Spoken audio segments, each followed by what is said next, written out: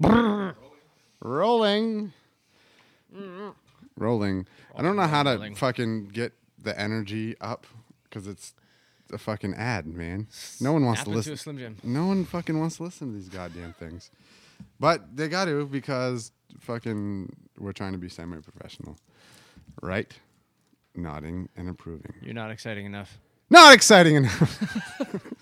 Now my eardrums are blown. Anyway, check out PortCityBJJ.com and come train some jiu-jitsu. We're located at 8 Greenleaf Woods Drive. What are you snoring? Is that this boring you? Is it, Scott?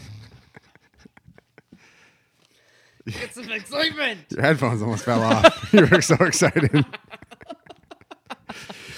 PortCityBJJ.com. There it is. Fucking just email us. We'll answer all your questions. It's a good time. Listen to this podcast, and hopefully you fucking want to do some goddamn jujitsu. I do. Know what else I want to do? I'm fucking gonna drag you there, kicking and screaming. To be honest with you. I'm game. All right. I'm getting in there. When? Soon. When? Sometime soon. If you, we'll figure it out on the drive home. You'll find an excuse, or you'll find a way.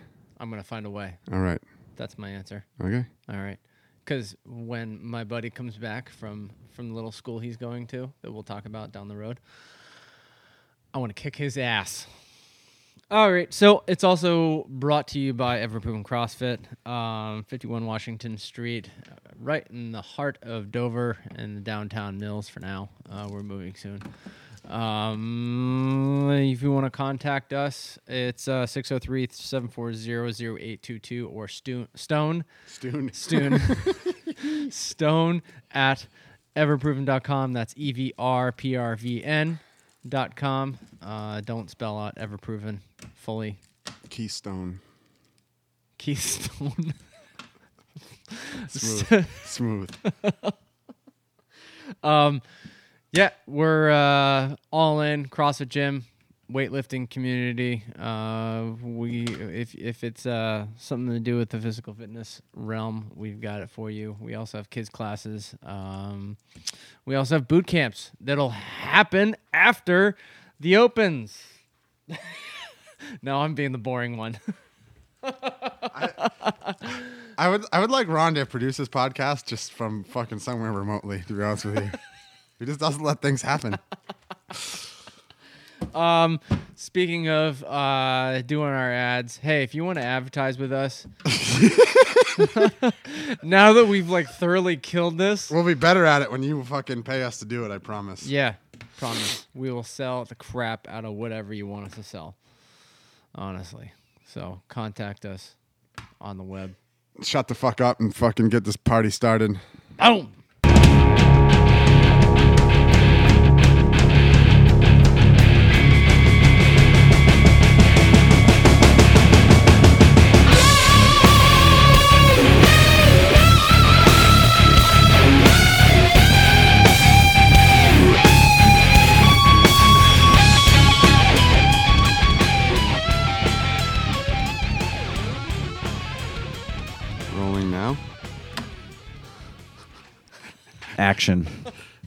Action.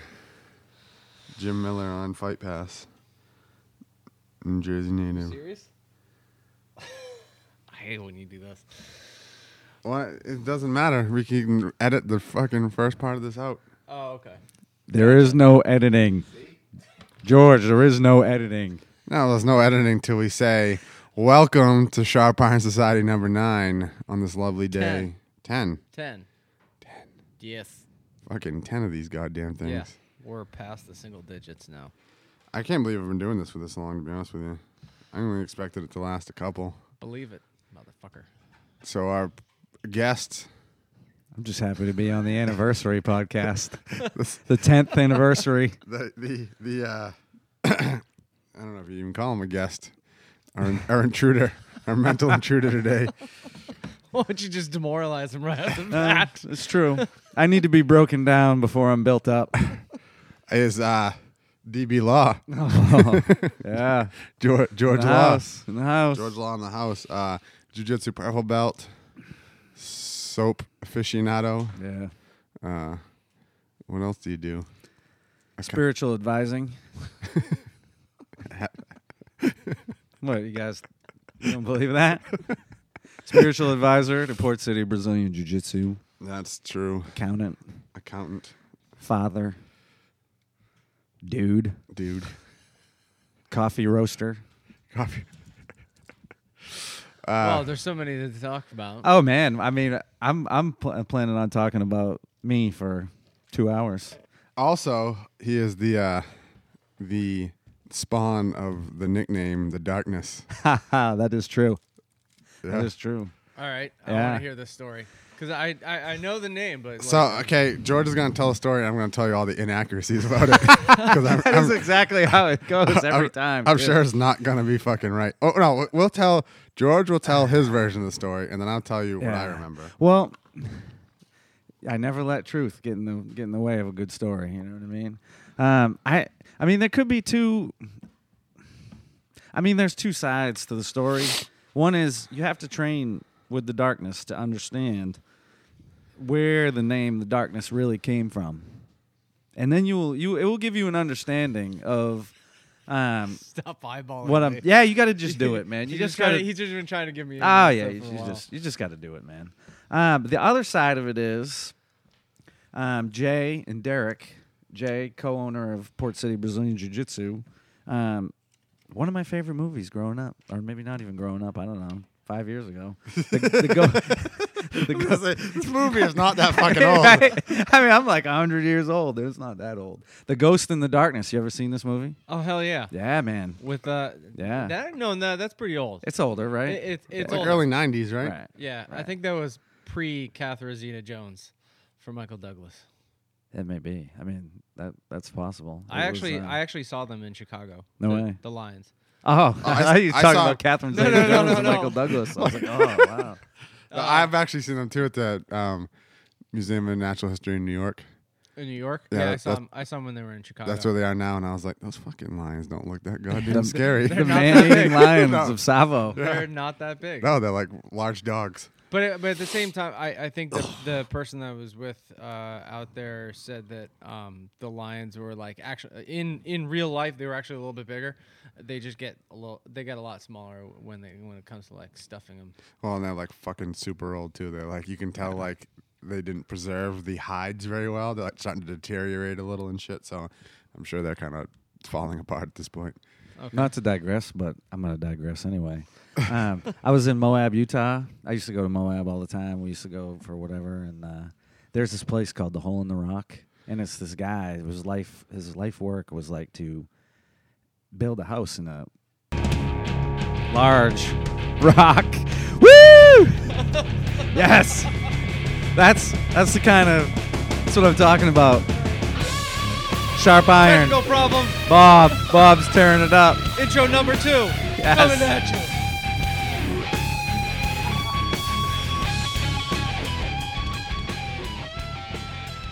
It's an awesome intro. I mean, it's good to play it at different times throughout the. Clearly, Prince Paul has left the. In case we didn't get your attention, we now have it. Back to you, George. Yeah. Whoa. Anyway, Moab, Utah. Oh man. Yeah. The fucked up thing is that happens more than once in this podcast. We're gonna be real upset. Ah, boy. Should we even tell him about that? Probably not. No, it's kind of funny. Well, what the funny thing is, so we're gonna say this before he walks back in here, boy. but the Riddler is an amazing fucking audio engineer. Quite possibly lost the best bit of podcasting we've ever done. Yeah, No way. yeah, with fucking Pete. Like we had like 15 minutes where we talked about Pete and Jared's relationship Yeah. and like Pete dealing with Jared dealing with post-concussion syndrome. Like Yeah. 20 minutes of this shit, like in-depth conversation. He was like, "Oh yeah, I lost all that." Oh, it must break the Riddler's heart, though, man, because you know he wants to listen to that over again. Well, in his defense, it was a podcast that was going longer than we planned on going. Right. So It's good that you guys have a plan. That's impressive. Just saying. So back to Oh yeah, Moab, man. Utah. Oh yeah. So this guy, I mean, it's an interesting place. And if you go, we used to rock climb all the time. You go to Moab to rock climb or do, four wheeling or mountain biking or whatever it is. So this place, like the hole in the rock, this guy like carved out his house in a very large piece of cliff. It's pretty amazing. It's multi rooms. I think he died and his wife might have finished it. But anyway, one of his things was like he was amateur taxidermist, and he had like a pet donkey, and so the guy, I swear to God, man, it's horrifying. So his pet donkey died, and he, stuffed the donkey or whatever the term is. And it was the creepiest thing I think I've ever seen. It's like the donkey had lipstick, and it was just like, if you've ever seen amateur taxidermy, it was just, so, I mean, who knows what happened to the lions of Savo, man? Did they have lipstick on them? First of all, like, if my dog died, the last man. thing I'd want to do Yeah. is cutting into that dog, Right? fucking trying to fucking taxidermy it. Like, I mean, couldn't do it. Yeah, no. My cat died, man, like a year ago, and I was out in the backyard digging a hole, crying. I wasn't gonna be cutting into that thing. Right. Holy crap! That's fucked up. Yeah, it's hilarious. It stuck with me for whatever reason. Now you guys So- know. Now you guys should go visit. Let's take a couple steps back and get back to the Oh, yeah, Ghost in the yeah. Darkness. Yeah, yeah. Man, I don't. So the Ghost in the Dark. So Jay and Derek are two very different dudes, but both scary individuals. And able to tear you apart. In different ways. And man, I don't know exactly how it came into my mind, but I was like, Jay is the ghost and Derek is the darkness. So, And it's very fitting, you know what I mean? Like, you got to come and train and experience, I would also suggest coming and training in a regular class setting, so you can get the true experience. Now I'm gonna have to watch that movie again. That's great. That's a movie that stands up, I believe, to this day. Yeah. Some movies. so I'll tell you how the fucking nickname really fucking All right. came to be. 'Cause, All right. I mean, was the Ghost in the Darkness, Right. and it is fitting because Jay's a little more like fucking cerebral, like plays his like mind tricks on you and will make you pretty much beat yourself. He'll give you an avenue, and which I kind of do too, but it's a little more punishing along the way. Punishing. I get a little more pain response. It's just different. It's just a different, So but it's two like, man-eating I'll- lions. I will put pressure on you to make you make a mistake, and Jay will show you something to get you to move in a different direction to make you make a mistake. Like, he's like, So Jay plays with you a little bit, and you just kind of go right for the well, not. I mean, maybe it's, not right for the kill, but you're It's just it's a different it's kind. it's just directing you down and path in different ways. gotcha. So one day, it was like, I think I was still a brown belt at the time, and George was a white belt. And it was this is how All right, this I happened. do remember this. I remember this. It was now. a Saturday morning, and we used to have really early Saturday morning class at the academy. It's at 10:30 now, and it used to be like at 9 or something like that, like real fucking early. And of course, I used to live like within walking distance of the academy when I had an apartment downtown Portsmouth, and I got fucking trashed the night before Friday night, and decided I was going to train on fucking Saturday morning, which probably wasn't the best idea at the time.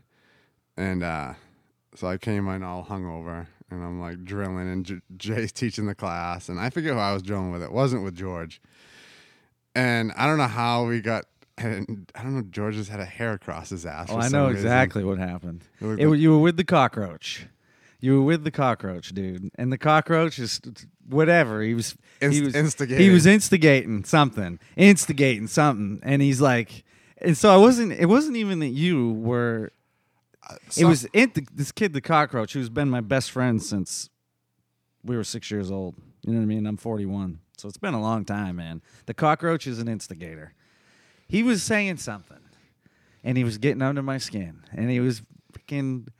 And then you were starting in on me, and I got pissed. So he starts saying stuff like about me being hungover and about how like if I was drunk and he was sober and he met me in a dark alley, that he would beat me up and all this stuff. And I was all like, fired up. he was man. all fired up. So Oh, man. class That's gets true. over, we do our rolls or whatever. I'm fucking still hungover and fucking.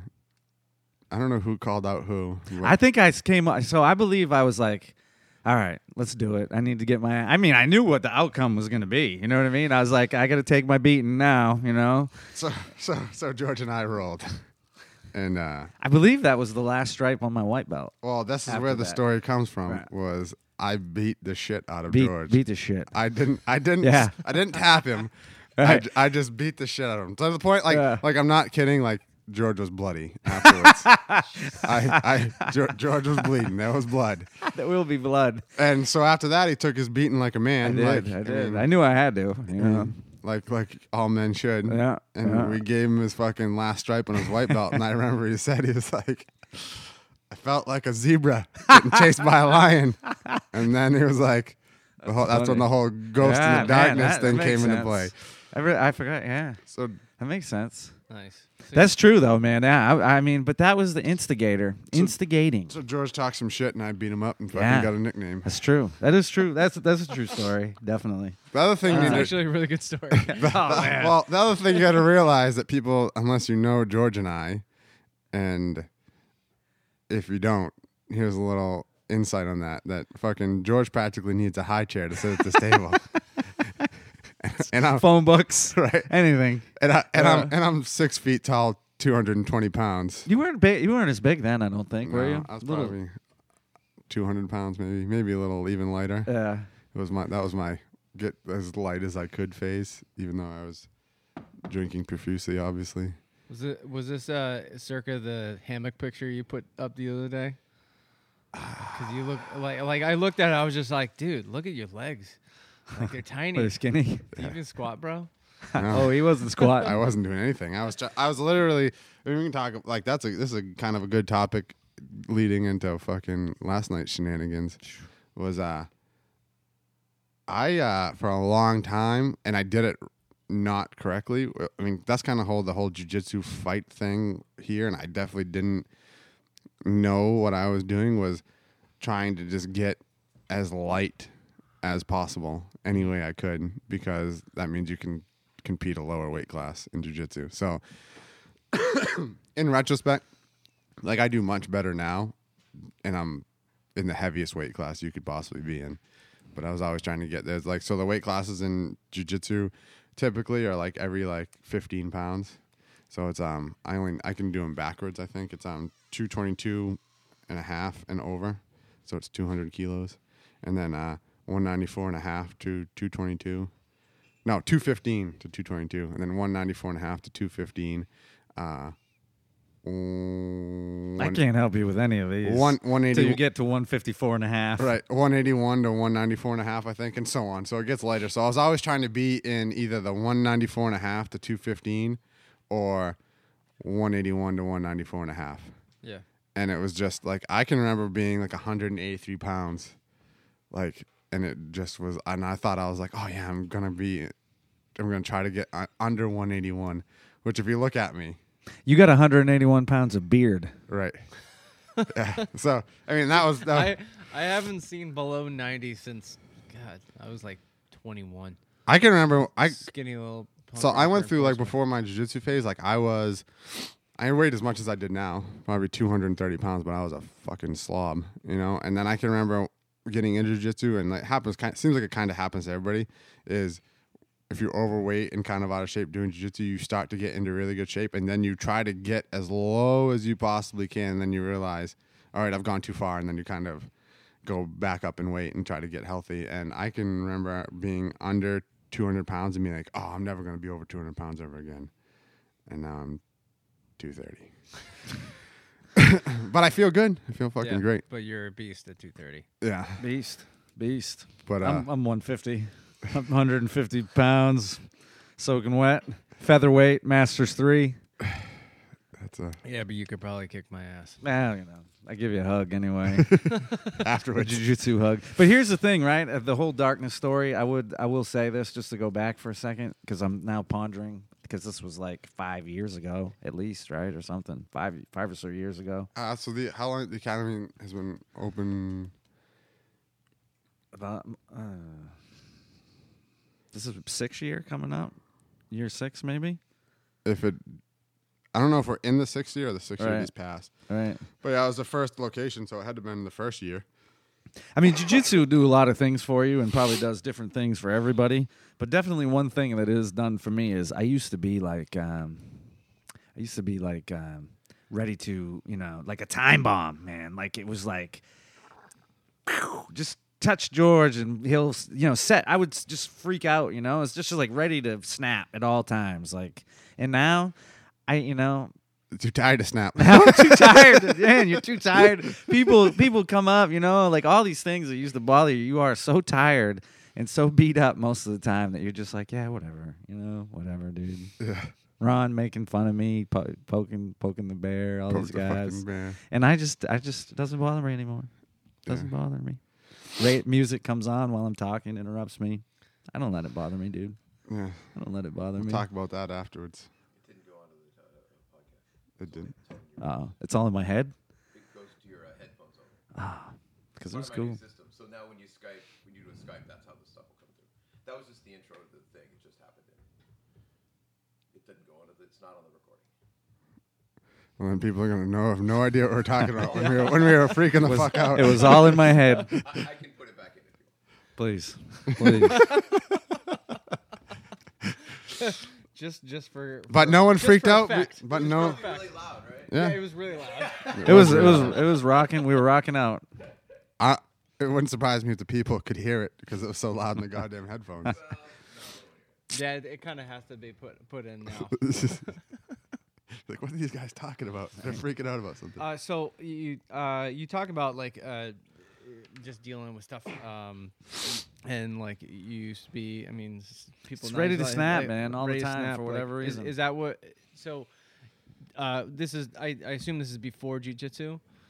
And some of, And it takes some a of. while to get out of it. Like if you're tuning into this podcast today to hear a well-adjusted guy who was born and did everything right and showed up at school when he was supposed to and you might want to listen to next week's episode. This is a story of a guy who is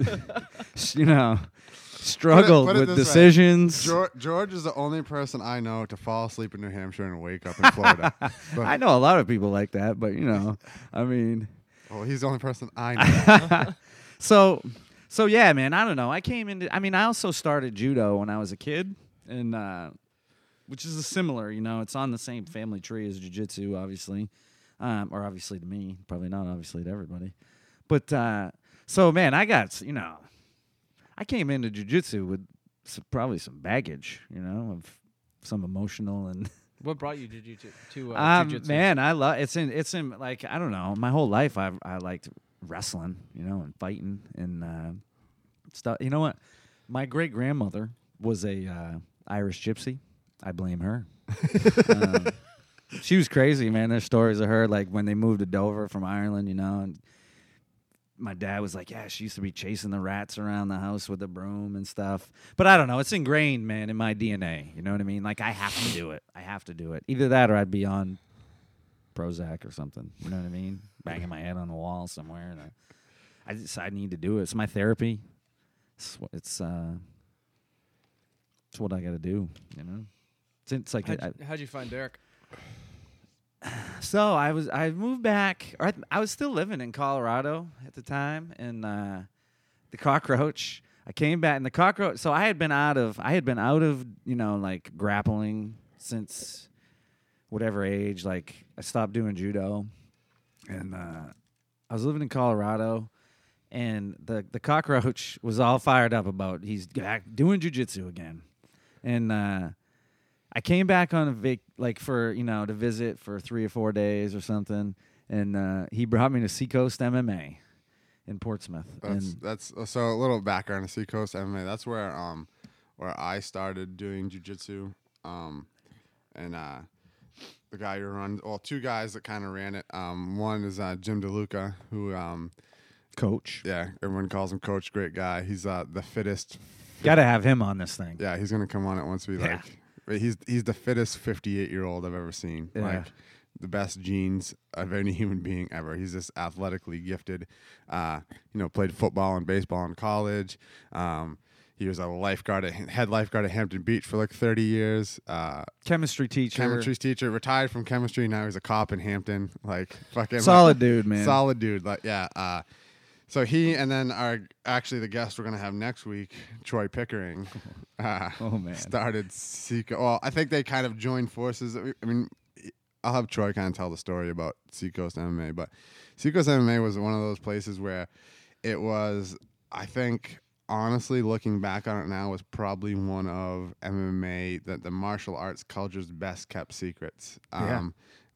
There was so much talent in there that no one really even knew about, and it was kind of when the breakout, and it was about to break out, and they just weren't invested in the business side of it. And we can get into that next week or whatever. But which is a thing everybody in martial arts schools, I think, struggles with is like, or whatever your passion, following your passion. You want to do your passion, but you know what? There's all this other stuff that goes along with having a business that, right, you got to do that isn't as much fun as teaching jiu-jitsu. So it was kind of a real hardcore place. I mean, that's where I started learning jiu-jitsu. It's where I learned to box. It's where I learned to do Muay Thai. I learned to wrestle there, and it just was, you went in and went hard. I mean, I think I've gotten the majority of my brain damage in that place. I mean, we would spar hard and throw down, and and this was pre like concussion syndrome, like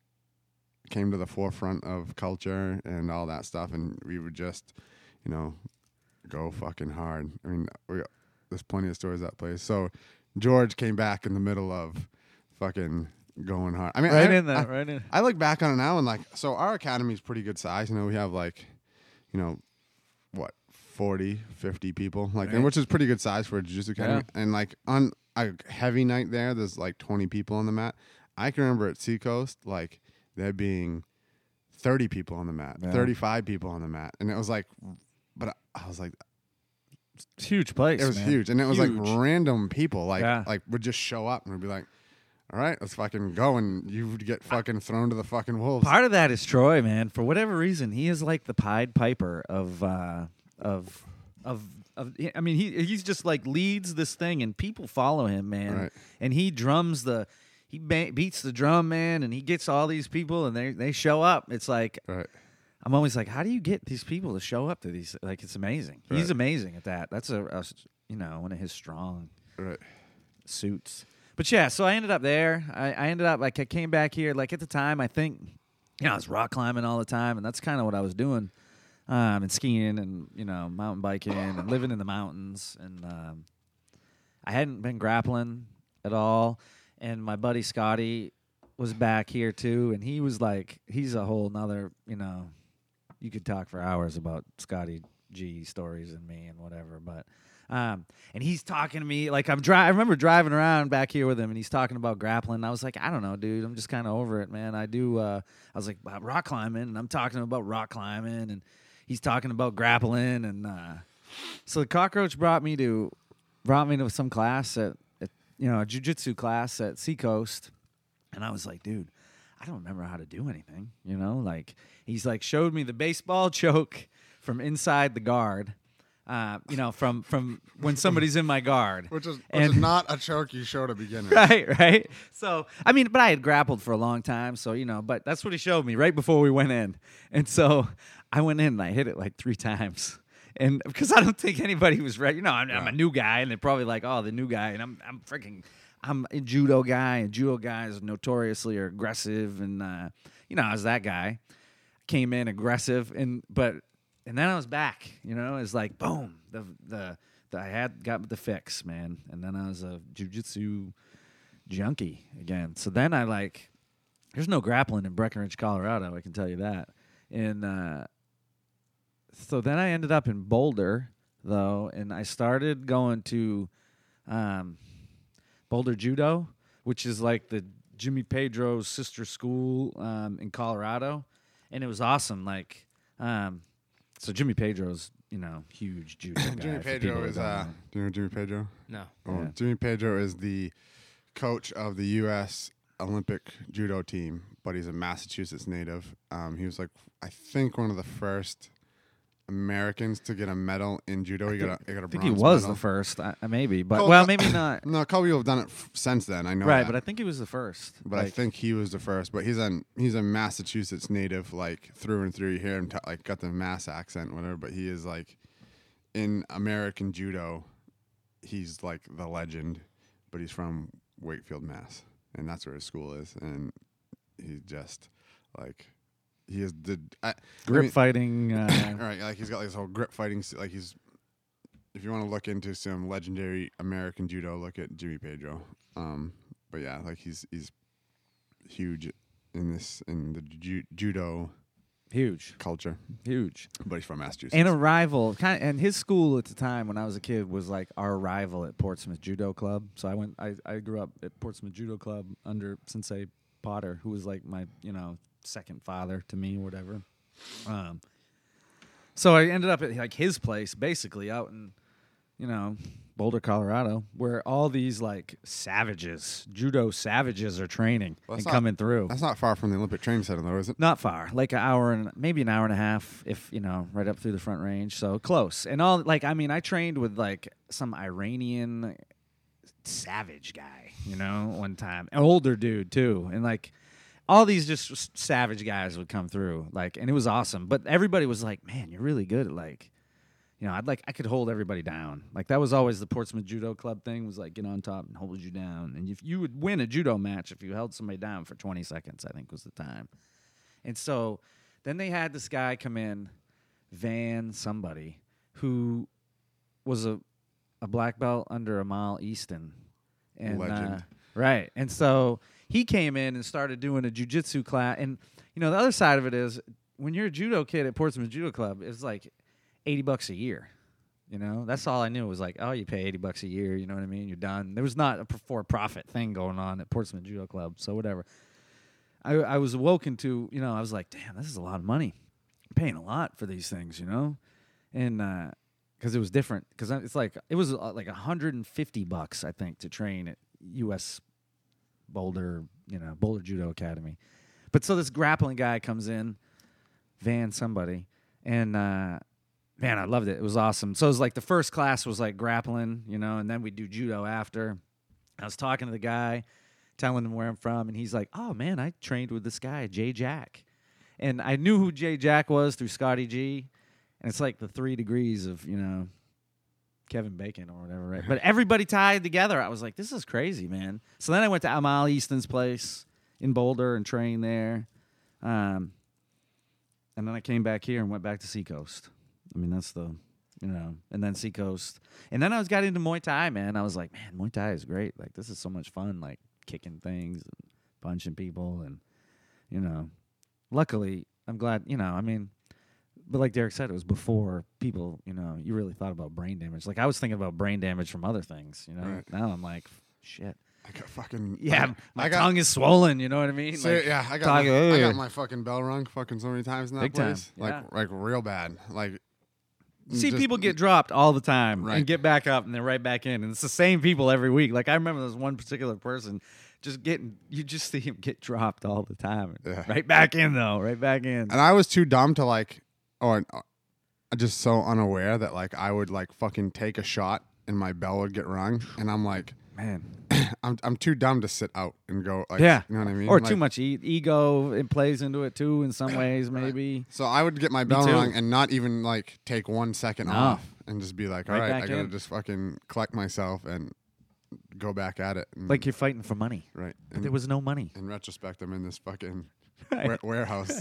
Fucking No, my- I did the same thing, getting my man. brains beat in. Like that. You remember that kid, Aaron? Yes. I had to do this square drill with him. So you have this mat, and it's it's like a rectangle, really, not a square, but and you got to stay in the rectangle, and like where you're practicing, Like fighting in the pocket. yeah, fighting in the pocket, right? Stay in the pocket. I'm no fucking boxer here. Anyway, my boxing skills were not that good at all. Right. And this kid was pretty good, and he hits hard, and you did not want to be in the pocket with him. And this kid was one of those kids where he didn't have a different speed. No. It was one speed, Oh, and yeah. it was fucking hard. Like you're going hard, Yeah. no matter what. He was all in. We used to call him, like, I don't know if I called it to his face, but he was the hyena, man, because he had the craziest laugh you've ever heard. It fit perfectly. Oh, man, crazy dude. So explain this stay in the square. So yeah, in boxing, you have like different styles of fighting. You have the counter puncher who kind of stays on the outside and like the guy wades in, like what Holly Holm is known for, what she was trying to do last night. Anderson Silva. Right, Anderson Silva was a counter didn't puncher. work. It didn't work last night, that's for sure. No. Um, I mean, for the most part, it sort of did. oh, it did too. I mean, she's got no fucking ground game apparently. Right. But and then you have like the guys that dart in and out or whatever, and try to like get in and get out, and move into range and stay out of range, whatever. And then you have guys that fight in the pocket, where you're literally standing nose to nose. And the whole idea behind that is, like, especially if you're the smaller fighter who doesn't have the reach advantage, you're inside that guy's reach, so he can't generate as much power because he's kind of handcuffing himself by not being able to extend his punches, and you're inside, battering the body and throwing short, tight punches to either the body or the head. You know what I mean? So even if you're not one of a pocket fighter, doing some pocket drills is good just to learn kind of how to deal with it, to deal with someone who is a pocket, fights in the pocket all the time. And yeah, so they would like literally, there's a square on the floor, and you'd be like, How big's the square? like 3 by 3x3 maybe, Oh, maybe a little bigger. 3 by 4. I 3 think. 'Cause by I don't think 4. it's an exact. I think it's more rectangular. But, Right. yeah, they're not big. It's So not. it's You're small. not moving. Very You're small. basically. No, you're standing toe to toe, Toe to toe. nose to nose. You try to move your head a little bit, cover up, and deliver some shots. And like I said, it wasn't. I have a term at the academy when I'm doing like half speed drills. I call it controlled chaos. Like things are gonna get a little out of hand, but you need to, as soon as they start to get out of control, kind of corral them back. You know what I mean? And reevaluate what you're doing and stop. All right, we're gonna reset and go, whatever. So that's controlled chaos. This drill was fucking chaos. Like there was no control, savagery about too, it. You know. And so you just stand toe to, like, and it was like a fucking boxing match. I mean, I can remember who were named nameless. Fucking Voldemort. God, I hate him. almost just as bad.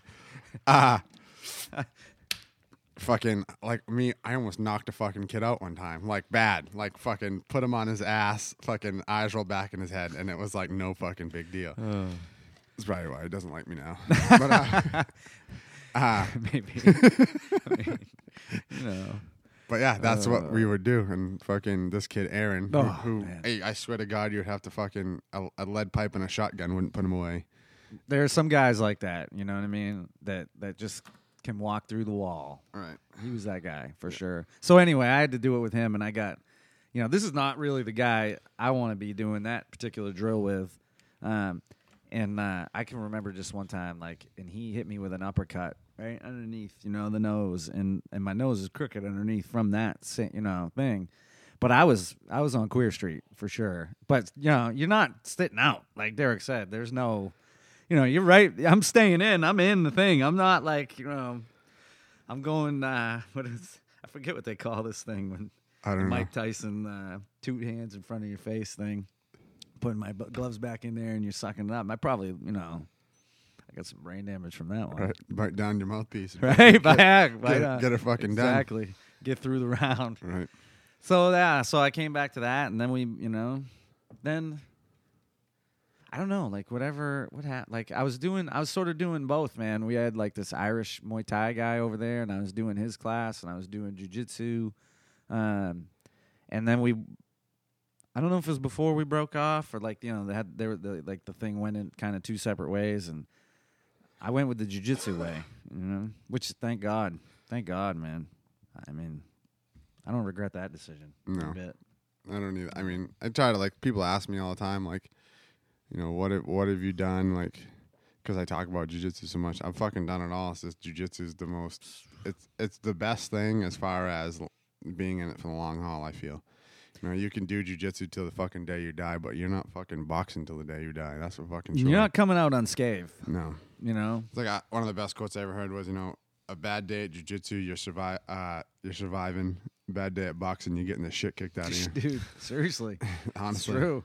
Well, I mean, even if you're not sparring with somebody else and you're not taking those hits to the head, like the amount of like damage it's probably doing to your joints, Right. like that constant like impact of your hands, your elbows, all that stuff is like for the long haul, probably not that good on your joints. I mean, neither is jiu-jitsu probably either, but whatever. Right. I think, I mean, it's a. See, that's the thing It's like about. a totally different beast. Well, the thing, we talked about this before a little bit about like the common injuries with. I mean, I can remember like leaving boxing, like, or a Muay Thai class, like on a Tuesday because there was no jiu-jitsu afterwards. And so it was you would just go to advanced Muay Thai on Tuesday night, and that was it.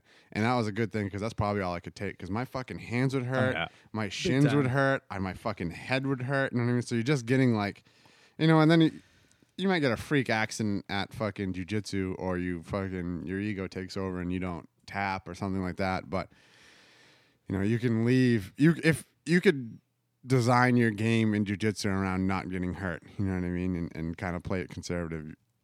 There's none of that in boxing because you don't really get to decide. You know what I mean? Unless you dance around, you know what I mean, or whatever. You want to have you're Floyd Mayweather. Yeah, but I would say jiu-jitsu, if you get really into it, which it is taken over. And I don't understand, you know, maybe you can tell me how to get it out of this thing, but like if you develop this crazy like imbalance of your body, and like it's like I am so like, you know, you're like, oh, you know, go to jiu-jitsu, you get flexible, you get, you know, I have like this crazy imbalance because I do nothing else other than jiu-jitsu.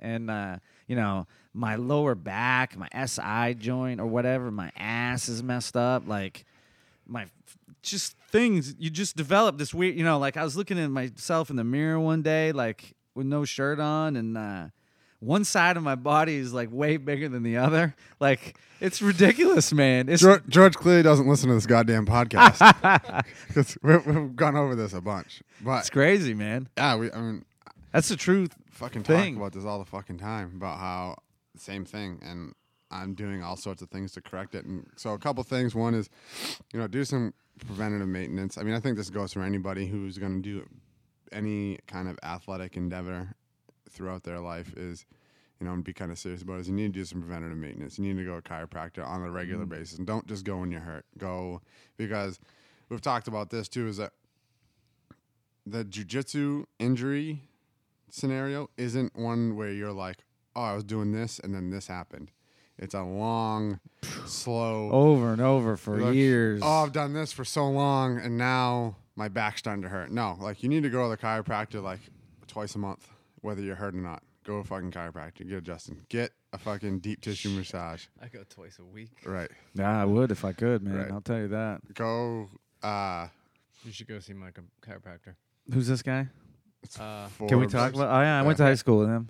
Forsey? Yeah, Yeah, he's a hockey player. He's got a great deal. Yeah, I've Yeah. heard that. It's unbelievably Right. cheap. Most It's like chiropractors- $89 a month, Right. unlimited. Right, So I've you heard go that. whenever. I've heard that. That's good. Um, But so do that. Get a fucking deep tissue fucking sports massage once in a while, right. because you're so tense in tense. in areas for so long. And then the other thing is, I mean, whether you're gonna do it hardcore or once in a while, is you need to fucking lift some weights. Like for a long time, I was like I was under the Marcelo Garcia Right. fucking train of thought where I'm gonna get good at jiu-jitsu by only training jiu-jitsu. Like, why would I waste time lifting weights? It's not gonna where I could be doing jiu-jitsu to get better at jiu-jitsu. But I mean, I feel so much better lifting weights. You know, just kind of supporting, adding some support to my body. You know, putting on some muscle. And then I think that, like, if you're a young jiu-jitsu practitioner out there and you're listening to this podcast, find a weight that you feel good at and compete at that. Right. You know, you're not getting paid Right. an astronomical amount of money to compete in jiu-jitsu. It's not worth cutting weight and doing all these things and trying to get as light and always being at a deficit nutritionally to do jiu-jitsu. You're going to compete better, you're going to feel better, and you're going to be able to do jiu-jitsu for a long time if you kind of get that right out of your head. I can tell you I started to feel 100 times better as soon as I stopped looking at the number on the scale. As soon as I threw that notion right out of my mind and was like, I'm just going to compete at the weight that And it I sucks, feel good man. at. Just keep doing that. You said something that like struck a nerve with me. There's like a lot of people have a tendency to like, Jay, they just look at a scale and it's just like they're so hyper focused on that number on the scale, like going up and down. And honestly, like you're gonna feel better. Just it's exactly what you said. How you feel. Yeah. Like, I mean, stay like try to like just work out and range your whatever you're doing like around like how your body feels, not necessarily like what the number on the scale dictates, because if you are going solely on the number on the scale, like you're going to be always unhappy. Yeah, I mean, I think like along that lines, I remember when Coach, who is, you know, the fittest. When I think of dudes that are fit, I'm like, Coach is a fit dude, man. Right. And he came in one day and told us, like, they did, I don't know if it was at his doctor or something, and they were like, according to this chart, you're obese or whatever. Right. And it was just the most absurd thing you've ever, you know, is you just look at the dude and, Right. you know, you're like, this is not an obese man, you know? Right. I hate those tests. Right, tests and charts. We actually like our company just went through. I think we did it for insurance purposes or benefit purposes, but they like. I mean, we were shuffled through this whole process like fucking cattle. Yeah. I mean, we literally were cattle. It was like, call us up, we get in there, like name, age, blah blah blah, height, weight. Finger prick test for cholesterol and they just did a series of tests, and like within probably 3 minutes they sat down and determined whether we were obese or determined our entire health based on 3 minutes of testing, which is complete bullshit. Not to mention they determined our health based off of one tape measurement around our waist, from Right. belly button to belly button. Right. You want to talk about the biggest load of shit I've ever been through? Sorry, I'm a little bit heated up. Yeah, tell us how you really feel, man. It's stupid. The health industry is stupid when it comes down to this kind of stuff.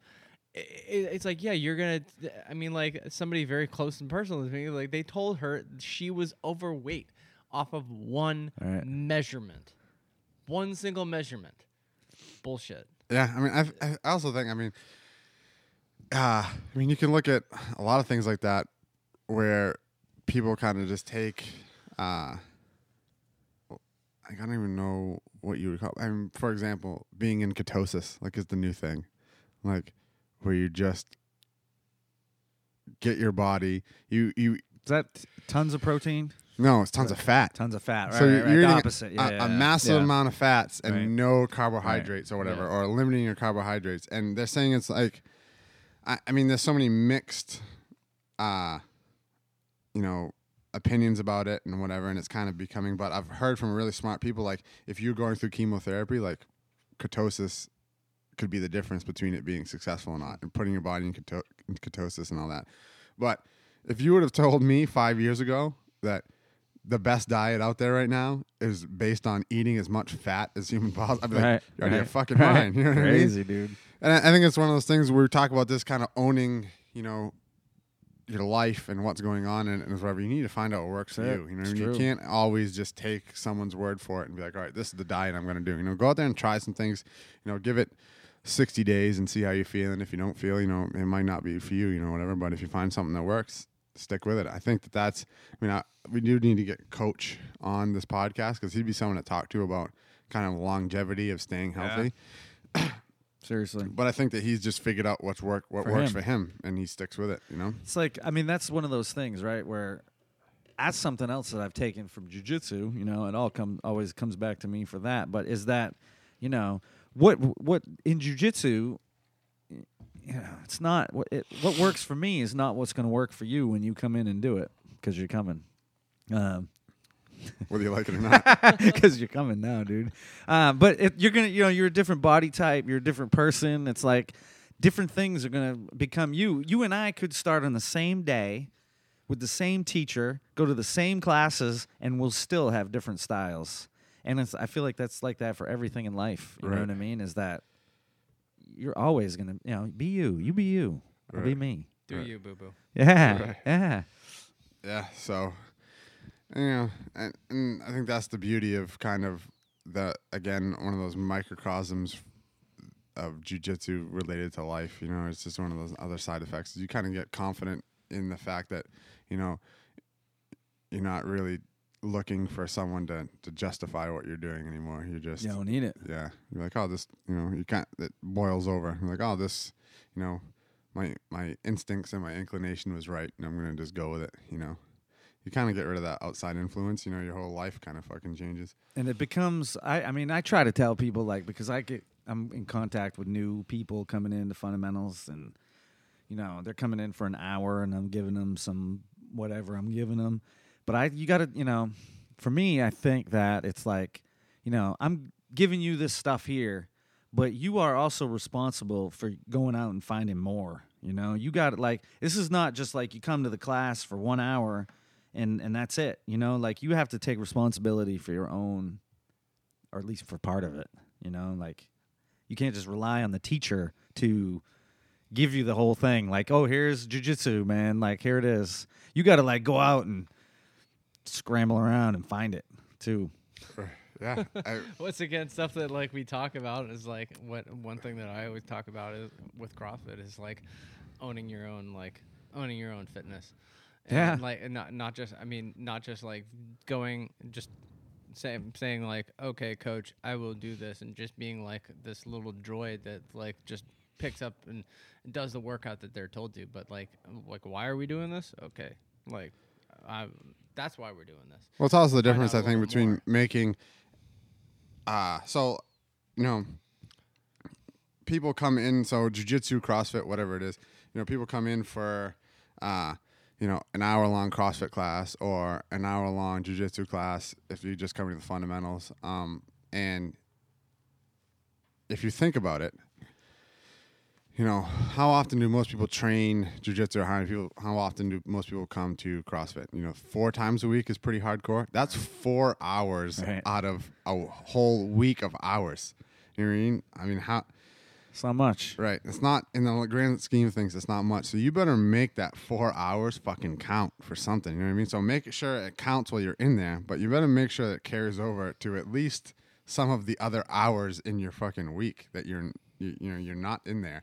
And I think that's like, we talk,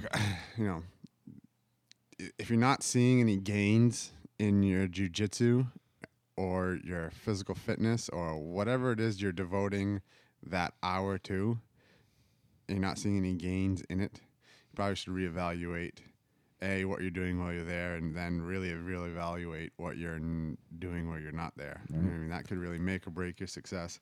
Yeah. I've watched. So my wife, who has come in, and I mean, she's been doing jiu-jitsu now for a little bit, but really not that long. I would say not that long, a few years, But she is serious. Like, she comes in and she does not F around, dude. The hour that you get, or the hour and a half, she is like, she hates having me for a partner, because I'm like, I'm like the Brazilian, whatever. I'm like, we'll do, and then I talk, and, and she's like, let's drill.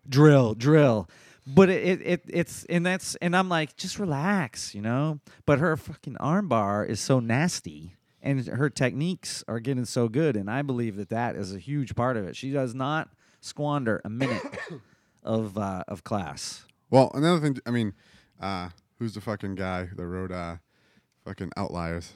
Malcolm Gladwell. Malcolm Gladwell. That's 10,000 hours, man. Yeah. He says you need 10,000 hours to become an expert at something. Well, if you think about it, you have how many hours in a week?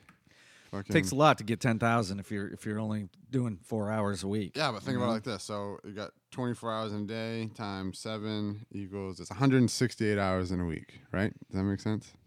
and you're only there for 4 hours. So take away 4 hours. It's 164 hours. I don't know. I did that on the calculator. Take away 4. I'm clearly not fucking. This is not a math podcast. Math. Fucking. All right, it's okay. But if you're gonna accumulate that fucking 10,000 hours, you better be doing stuff other than that 4 hours Yeah, you've been there. You know, exactly. And we talk about this is like, that's how I feel like how I got so good at jiu-jitsu all the time is I would go train as much as I possibly Right. could. You know, it was more than 4 hours a fucking week. It was probably more like 20 hours a week. You know, I trained multiple times a day for hours at a time, whatever. Well, guess what? Those hours that I wasn't there, it's not like I wasn't fucking thinking about jiu-jitsu and I Right. wasn't researching and shit like that. Grabbing you the steering wheel like it's a baseball choke. know? Right. Or fucking having a fucking cutting off a gi sleeve and tying it to the bottom of your fucking seat to Right. work on your grips. Right. Or fucking watching endless fucking YouTube videos or fucking reading magazine Wait, articles. Back this up. A gi sleeve attached to. The bottom of your fucking seat in your truck, man. Fucking working that grip strength, son. Yeah. Yeah. I mean, So you were just grabbing onto a sleeve, just like pulling on it. Yeah. Well, have you felt a gi, like a jiu-jitsu gi? You have to fucking condition. Been a while. You Yeah, have to, you you have gotta- to condition those you really fingertips. do. Because you really like, do. It's rough. when you go, if you don't do jiu-jitsu, this is one of those things where everyone, it happens. And you can tell when someone who has, like, if they come in and they're wearing a colored belt and they come to class and this happens to them, you can tell that they haven't trained in a long time, is your fucking fingers get beat the fuck Raw. up. Like, They get they raw. get raw. And the tops of your feet kind of get Yeah, chewed up. I was gonna. Oh man, that's the dead giveaway. From the mat burn, man. I can tell, like, it's one of the reasons why I continue to train on a regular basis to keep that leathery skin on the Oh, top of your man. feet, because your feet will fucking bleed, and then fucking you stick your socks on and drive home, and it's like peeling oh, fucking. you get, and then you get in the shower, Oh. and you're like, Yeah, there. So that's a dead giveaway for so many people that come in, and you know they've had some, like they're a wrestler in high school, Right. or they've had some grappling, right, and then they haven't been in a while, and they're bleeding all over the place, and Right. it's all from the tops of their feet. right. Or you're fucking. I have really hard fingernails now, Yeah. because that gi will fucking bend those fingernails back if Oh, you're yeah. gripping onto it. So Yeah. to get over that, you fucking cut a gi sleeve off and tie it to the fucking bottom of your fucking seat Right. in your truck, and just fucking. That's how obsessed I was, man. Like, Yeah. Interesting. It takes that level. I mean, I don't know. It's easy to me. It's easy to and get that obsessed about it. But that being said, I've been doing jiu-jitsu to be 9 years in October, and I was fucking obsessed with it, doing that shit, and I don't even think I got 10,000 hours in yet. Right. You know what I mean? It takes a long time. So if you're only fucking spending 4 hours a week and that's it, and you're trying to become a fucking expert at something, good fucking luck. Keep your expectations real. Right, It's going to take a while. right. And that's why I think a lot of people struggle with jiu-jitsu or whatever, anything that's hard. People don't want to do hard things now. You know what I mean? People want it easy. And jiu-jitsu, I don't think there's an easy way, you know, that I know of anyway at this point. Doesn't seem like it. There are no fucking shortcuts. It's like No. the same thing with building strength, man. I mean, there's no shortcuts. Right. I mean, I guess there's fucking shortcuts. The hot sauce. The hot sauce. You're not going to go in, though. I'm not going to hop in there and just But, start I mean, pounding out. But the real fucking truth of the matter is, even if you fucking are gonna get on those fucking supplements, those Mexican supplements, you still gotta put the work Still in. gotta It's not like lift the you weights, fucking right? do fucking the juice and not lift a weight and get really strong. You know what I mean? So Yeah, I think that's one thing that's like a very misconception. prevalent in our society is like everybody wants the easy way. Oh, Shortcut. Everyone's looking for a I shortcut. mean that's why things like what's the name of that stuff that the it's like something guys are like injecting their muscles with and having Oh, yeah. they have you've Oh, seen like those pictures, the right? silicone, I saw right? it. I That think it was a fucking- guy in Brazil. No, it was a Mexican. Oh, yeah. That boxer. Fucking, he was like a fucking like politician too, like some weird fucking scenario. Yeah. Yeah, injecting just his biceps and then have like the biggest arms in the Right. world. It's like, yeah, but you look like you got stung by 1,000 bees. It's like that looks so completely unnatural. And you're missing, I feel like, you know, you get older. I'm getting old now. It's like, I start to think philosophically on all these things. If you take the shortcut, you miss out on all the stuff that the whole thing is about, really. You know what I'm saying? Like, there's this whole thing that jiu-jitsu or whatever, CrossFit or rock climbing or skiing, like, if I don't know if you guys ever went skiing, but like, if you go skiing, you could go ski the mountain, you know, it's a blast, you're having fun. But if you go and you hike the mountain and then you ski down it, it's like 100 times more fun. It's like 100 times harder too, but it's like so much more fun, and it's so much seems like more than what it's about. I mean, don't get me wrong, I'll go ride the lift, but it's like the journey, you know, the joy is in the journey or whatever. But if you skip the whole journey, you just missed out on what it's really about. And I find that, I mean, we kind of talked about this a little bit before the podcast started. I mean, I've sent a text message to Scott yesterday, and I was like, man, I was just in a funk. I got a cold. I was just, run down. Didn't feel like doing anything. Haven't worked out real hard in about 2 weeks, and I was just getting fucking resentful about shit. You know what I mean? Like, I could just feel that I was in this negative fucking space, and I just fucking sent Scott a text message, and I was like, I gotta stop being a fucking... I hit you with some really deep philosophy, too. I was like, I gotta... Suck it up. No, I was like, I gotta stop being a whiny little bitch, and he was like, so stop. Yeah. That's it. Really. But that, right? I mean, honestly, that's the fucking... But that's... Talking about this now, it's like, just remembering that it's a journey and not a fucking, that's not about the destination. It's about the shit that goes on in between. It doesn't end, right? It doesn't end. That's the other thing, like I talked about, like, it's so fitting for me that I've devoted my life to something that never fucking ends. Never ends. Man. Never ends. I'm on that fucking, it's a different treadmill, really, at this point, but a much more enjoyable one. I did have a much longer response. And then I deleted it because, like, you got to keep it simple for him. You were in one place, and I was in a different place, and because I was just being way too analytical over society and where we are as far as like men masculinity these days, or even like humans in Pretty general. sad, right? I mean, to be honest with you, I could have just written down on a piece of paper, "Stop being a whiny little bitch," and it would. I wasn't really looking for a response. I was just trying to fucking put it out there, get it out of my head. Into the fucking ether, it's kind of like fucking I just needed to get it out there. I feel like that's one of the things that that I have to do to get something done is I need to put it out there. It's kind of like this I talked about fucking doing a podcast for fucking years, and I just needed to keep talking about it until someone was like, "Hey, when are you gonna do that fucking podcast?" You know what I mean? I need to just put it out there. The same thing with like competing. Like I don't compete that often, but like so if I'm gonna compete. I can't sit there and keep it to myself. Right. I gotta tell somebody like I'm gonna do this tournament, so then I have to be held accountable. Yep, it's true. That's huge. Yeah. Is vocalizing that and telling somebody like, hey, hold me accountable to this statement. Right. If you go back on that statement, then you're just asking for like being called out. Right. On it. Yeah, being kind of held to your word. I think is we can go along with the conversation about society. A lot of people, I mean, and I'm guilty of it too. And it's one of the things I definitely need to work on is just doing everything that you say you're gonna do, and if you're not gonna do it, fucking say you're not gonna do it. Ain't doing it. Well, I mean, not fucking doing something that. to be said about like being judged by your actions and not your words. Right. I mean, Yeah. you can talk all day, but like your actions are the proof. That's the at the end of truth, the man. day. That's the truth. Like luckily I got a wife who calls me out on that too. Like, which it sucks bad. I think we all do. It sucks, dude. But like, I'll be talking, because I get philosophical in this jujitsu world when I'm teaching. I'm like, I get all deep and shit, and I start telling these guys stuff, and then I go do the opposite, and Amanda will be like, "You are such a phony." And I'm like, what are you talking about? And I'm all pissed off. I'm like, what are you talking about? I'm phony. And then like I'll start thinking, I don't tell her this, after, but then I'll start thinking about it and be like, oh man, she's right. Like I'm totally totally told these guys like, don't use strength and don't try to kill each other. And then I'm like 10 minutes later, I'm trying to kill the dude or something. You know what I mean? I'm like, oh man, I'm so phony. Totally. That's awesome. But I don't tell her that.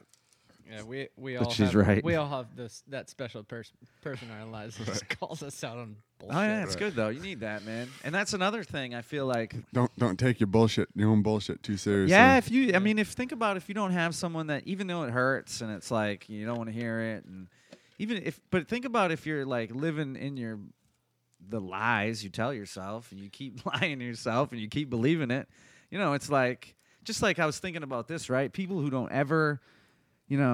Say like you're a guy, like I try all kinds of crazy shit, even if I'm scared, you know what I mean? And I've tried to like, And I've made it a point after, hearing these things, like, I want to be, like I heard this, I think it's Kevin Smith, maybe on Joe Rogan one time in this little thing. And he's like, be a guy, the why not guy. Surround yourself with guys that are like, why not? Instead of the guys that are like, why would you do that or whatever, And so I want to be like that guy. I want to be like, so one day we're in the hot tub. Be the yes man. Let's do it. Like, you know what? Even though it's crazy, let's friggin' do it. But we were in the hot tub with the Riddler, and I just must have listened to that or something. And I was like, I'm just gonna do all this stuff, He's like, you want to do a podcast? I was like, sure, dude, why not? I'll do it. Like, I have no idea. I never really, but all those things, like, so I want to be like, so I was thinking about like trying new stuff, right? And it's really awkward and it's like embarrassing sometimes, and so I've had a million different jobs, and it's like, I probably, if I would have just stayed in one, I'd be making about 3 times more money. It'd be all these other things that I don't care about would be happening, but it might be easier. But instead, I do all these different things, and I have all these cool, like, beginner experiences that somebody who got out of college, got this job in accounting or whatever it is, and, man, they are like the accountant master or whatever, but they know nothing else about anything, so they started believing their own bullshit about, like, they know everything, like, and those are the guys that come into jiu-jitsu, and they have a hard time because they're so used to knowing, they're so used to being the expert. I never feel like the expert in anything because I'm always doing new stuff, and I always suck.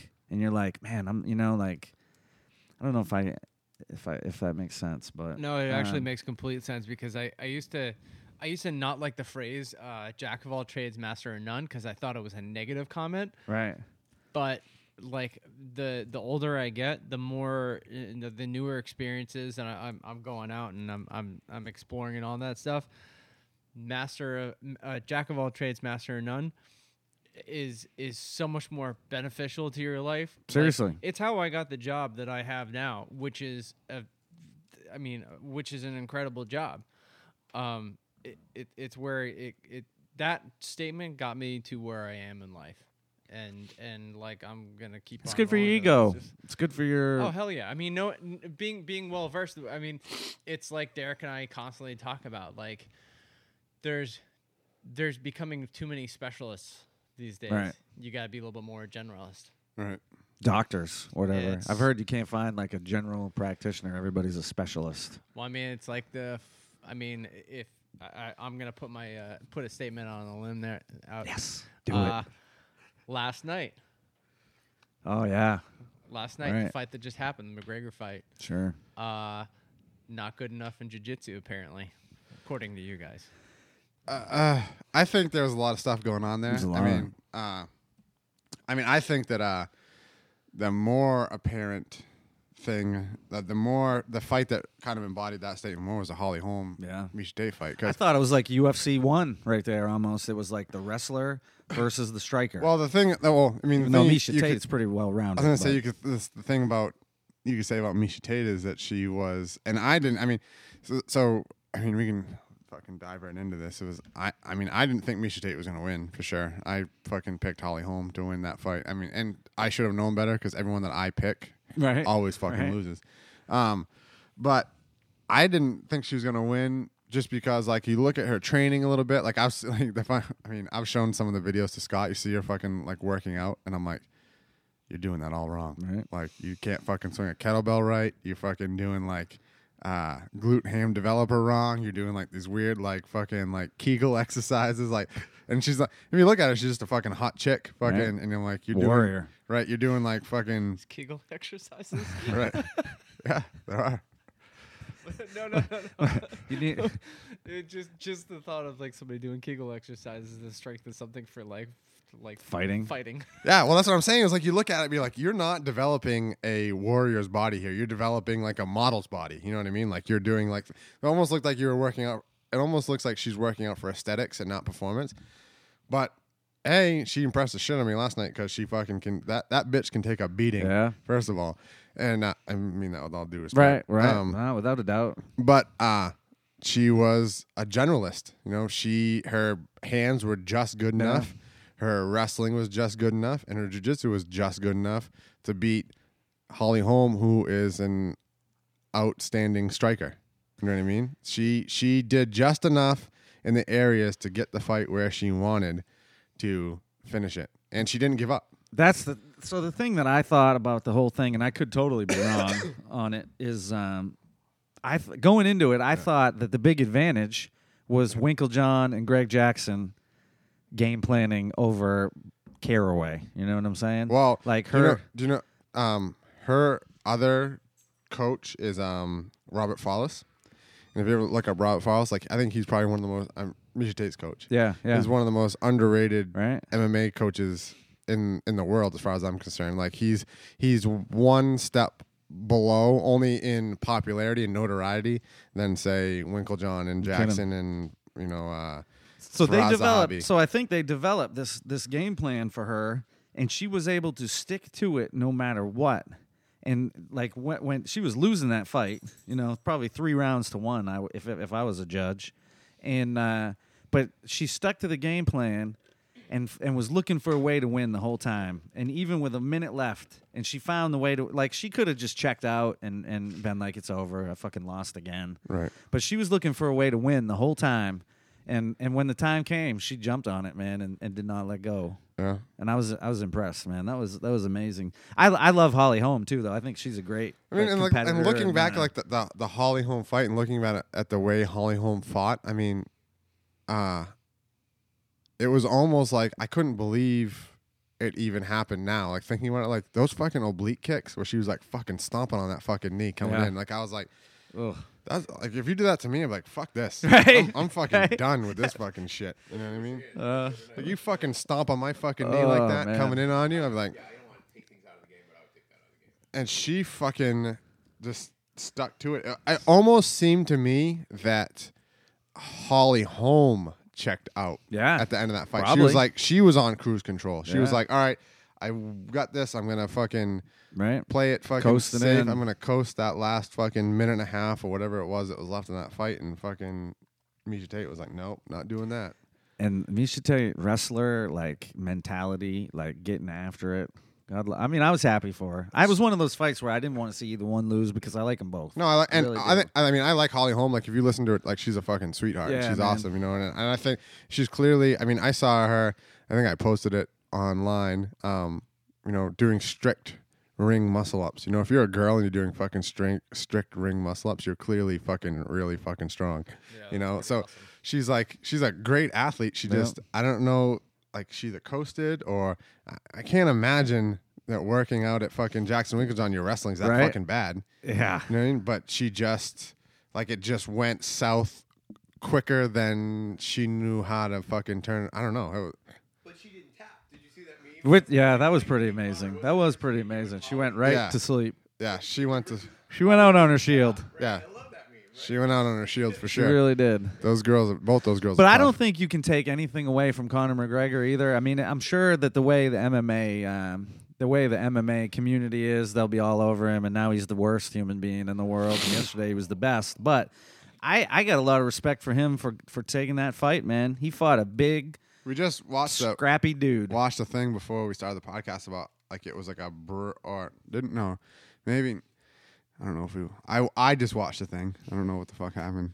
What was going on before the podcast apparently, but it was like how Conor McGregor had everything to gain but also everything to Everything lose. to You know what I lose. mean? Like before that fight that he fought last night, he if he would have won, he probably could have challenged for either 155 title or 170. You know what I mean? He could have called, he was the first person, this last fight, he was the first person in U.S. history to be guaranteed $1 million to fight. If he would have won Right. last night, he'd be like, I want $2 million next Right. fight, and he just played a high stakes gambling game And he lost on himself, man. and he But- lost, and he owned up to it, which Yeah, was good. for sure. I think that last night was a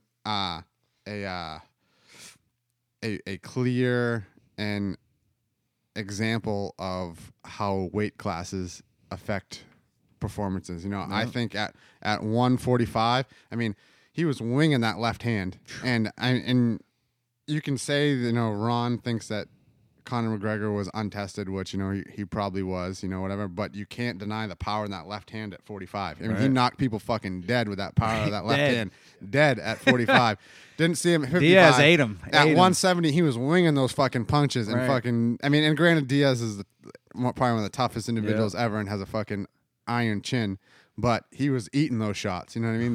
They were cutting him up, but I mean, he's got a ton of scar tissue Right. anyway.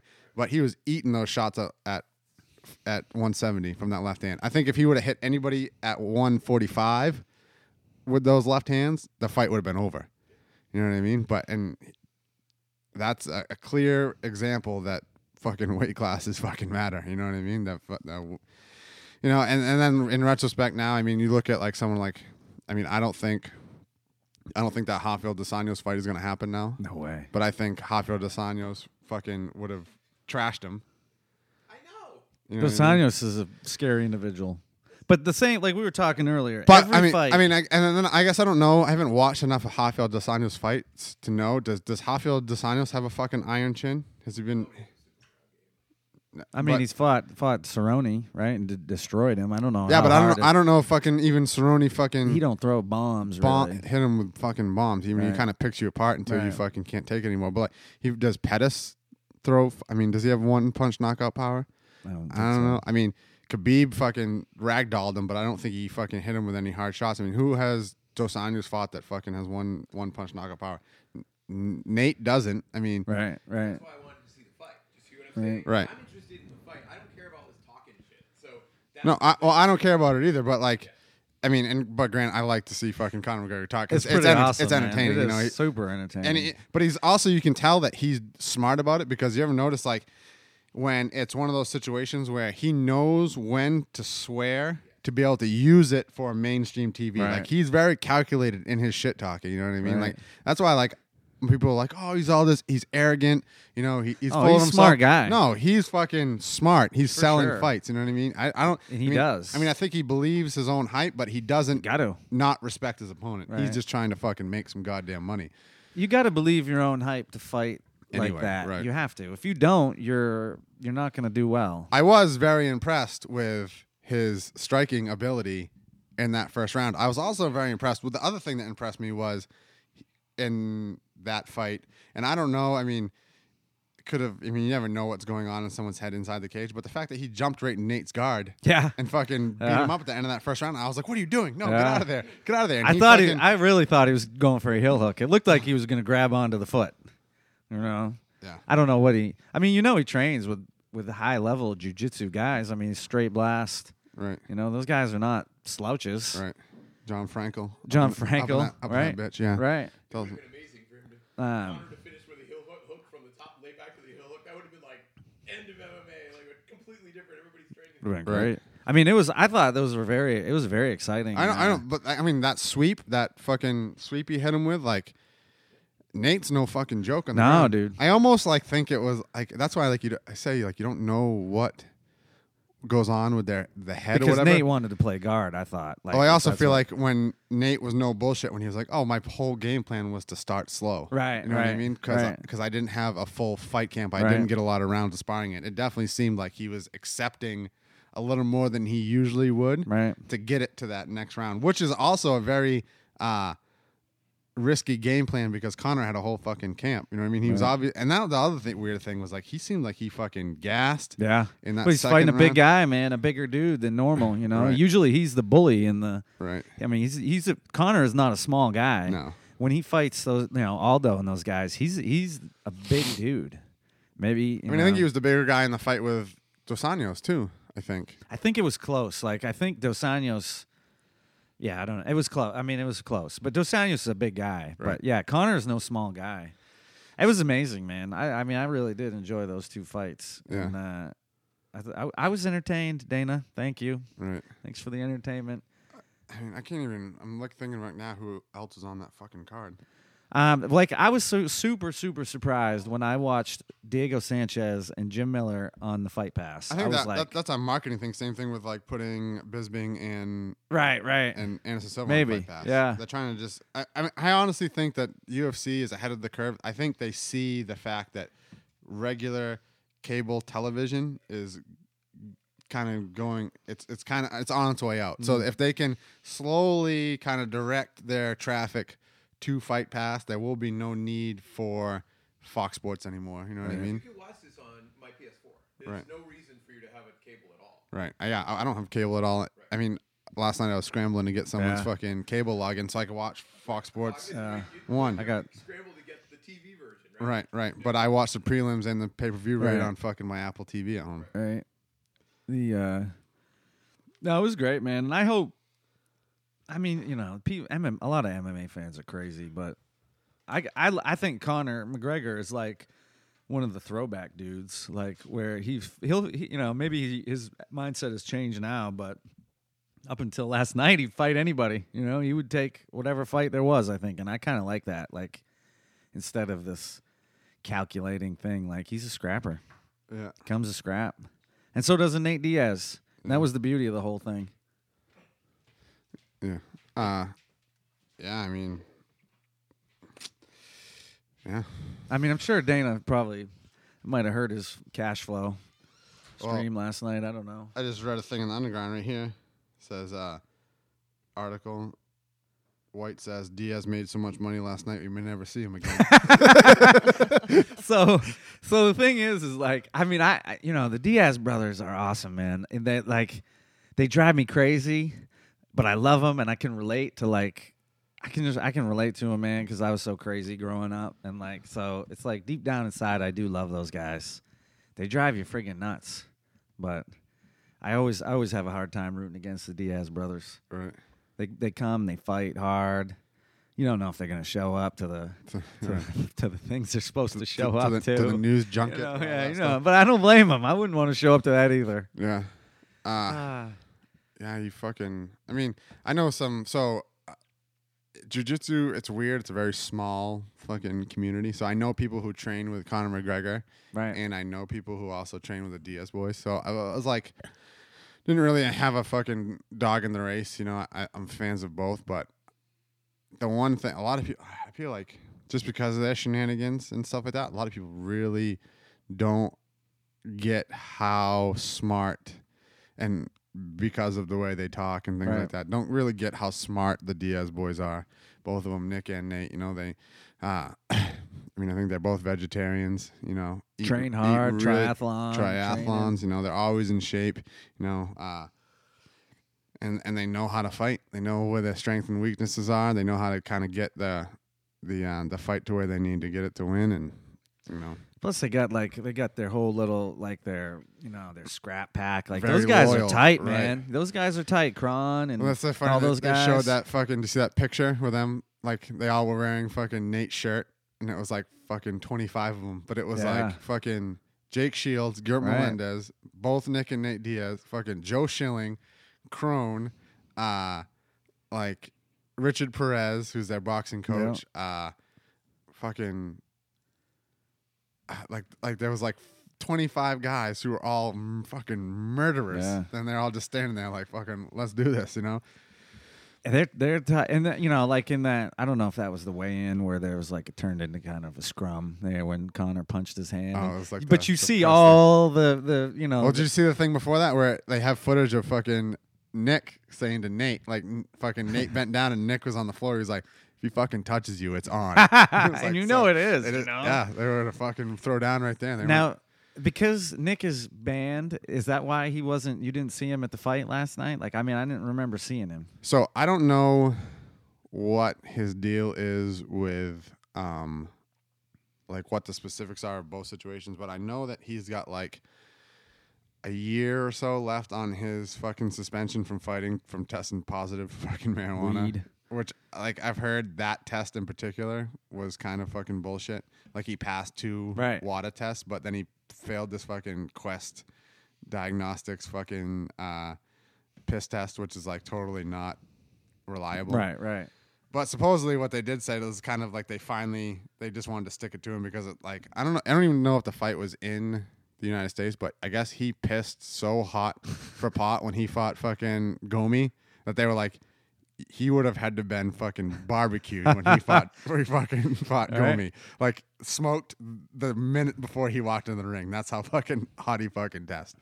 But I know that he's still banned for that, but then he also, I don't know how it works with Nate, but I know Nick and Nate and Gil Melendez are banned from a certain casino in Las Vegas because they got into a fight with Khabib Nurmagomedov and his crew. Oh yeah. Remember that? Yeah. At like a Strikeforce or at a Bellator fight or something like that. Right. Or a World I do. Series of Fighting. I know or what you're whatever. saying. Right. So I don't I know do if remember that. maybe that they were fighting in the casino that he's banned from, so he couldn't be on the floor or something. I don't know, but They have a history of violence outside of the ring. right, the whole Mayhem Miller thing. That Really- was right, fucking right. crazy. But yeah, so I mean, they come to fight. They do, man. I have a soft spot in my heart for those guys. I really do. I Well, love them. I mean, I can remember talking to people, and it's and it makes perfect sense when you think about it. Talking to some people who train with them on a regular basis, thinking that whole like, when is the last time you've gotten to a fight with someone where you fucking shook their hand before? You know, Right, you might shake hands afterwards, but Right. beforehand, you're not fucking shaking hands. Right. You guys, that guy's trying to fucking beat your ass, and you're trying to beat his. There's no. It's like handshaking. Bisbing and Anderson Silva. Like Right. when and Anderson Silva tried to hug him after round 1 or whatever. And was Bisbing like, "Fuck shoved that." him. Like, that was the greatest. I loved it. I the loved fuck it. off, Yeah, like we'll hug after. Right. Um, Yeah. so it was intense, man. That was a crazy night of. I really enjoyed those fights last night, but I couldn't tell you really. I mean, Filthy Tom Lawler fought, but I don't know who. I didn't know who. Corey Anderson. I didn't know who the other guys were. Like the other fights, really. You know, I don't there's a lot of guys I didn't know. Amanda Nunes and Right. that was a fucking snooze fest, to be honest with you. Right. That girl fucking stood there flat-footed for so long. Um, Brittany gets so mad at me because I'm like, I know enough or to fucking coach somebody, so I'm Right. like, what the fuck are they doing? And Brittany's like, why don't what? Stop yelling at the TV. I was yelling at the TV with Misha Tate. And I'm like, get the takedown, get Right. the takedown, get the leg. Oh man. But that's like after, like, so we were all at Icon last weekend, and I mean, you coached everybody. Like, you get into the coach mode, man. Right. You're yelling at people. Right. Yeah. I'm one of those people where like I can like we talked about, I get fucking obsessed with shit, like singularly obsessed with stuff. And one of the things that I get obsessed with about, we talk about, I love fucking obscure greatness, like people who are fucking, I love great coaches. Like Yeah. I fucking, Oh man. you could be a world class, whatever you're doing. But, and then I whoever the best guy is, I always look at who their coach is. That's one thing I do a lot. I mean, fucking, you look at Michael Jordan, fucking Phil Jackson. I mean, I'm not even a basketball fan, but Phil Jackson was the Zen master, Right. like he had all these coaching techniques. And then you look at like the best grapplers in the world, some of the best fighters in the world. You got fucking Chris Weidman and fucking George St. Pierre. And then who's their fucking grappling coach? Fucking Right. Danaher. Danaher, so I He's got like- obsessed with fucking Danaher, and it's Yeah. like you look at who are the best fucking CrossFitters in the world. Fucking, Noah Olson is killing it all the time, or fucking Matt Fraser. I look at fucking Dusty Highland and fucking Ben Bergeron. I'm fucking, I get so obsessed with fucking good coaching, like people who are unbelievable coaches.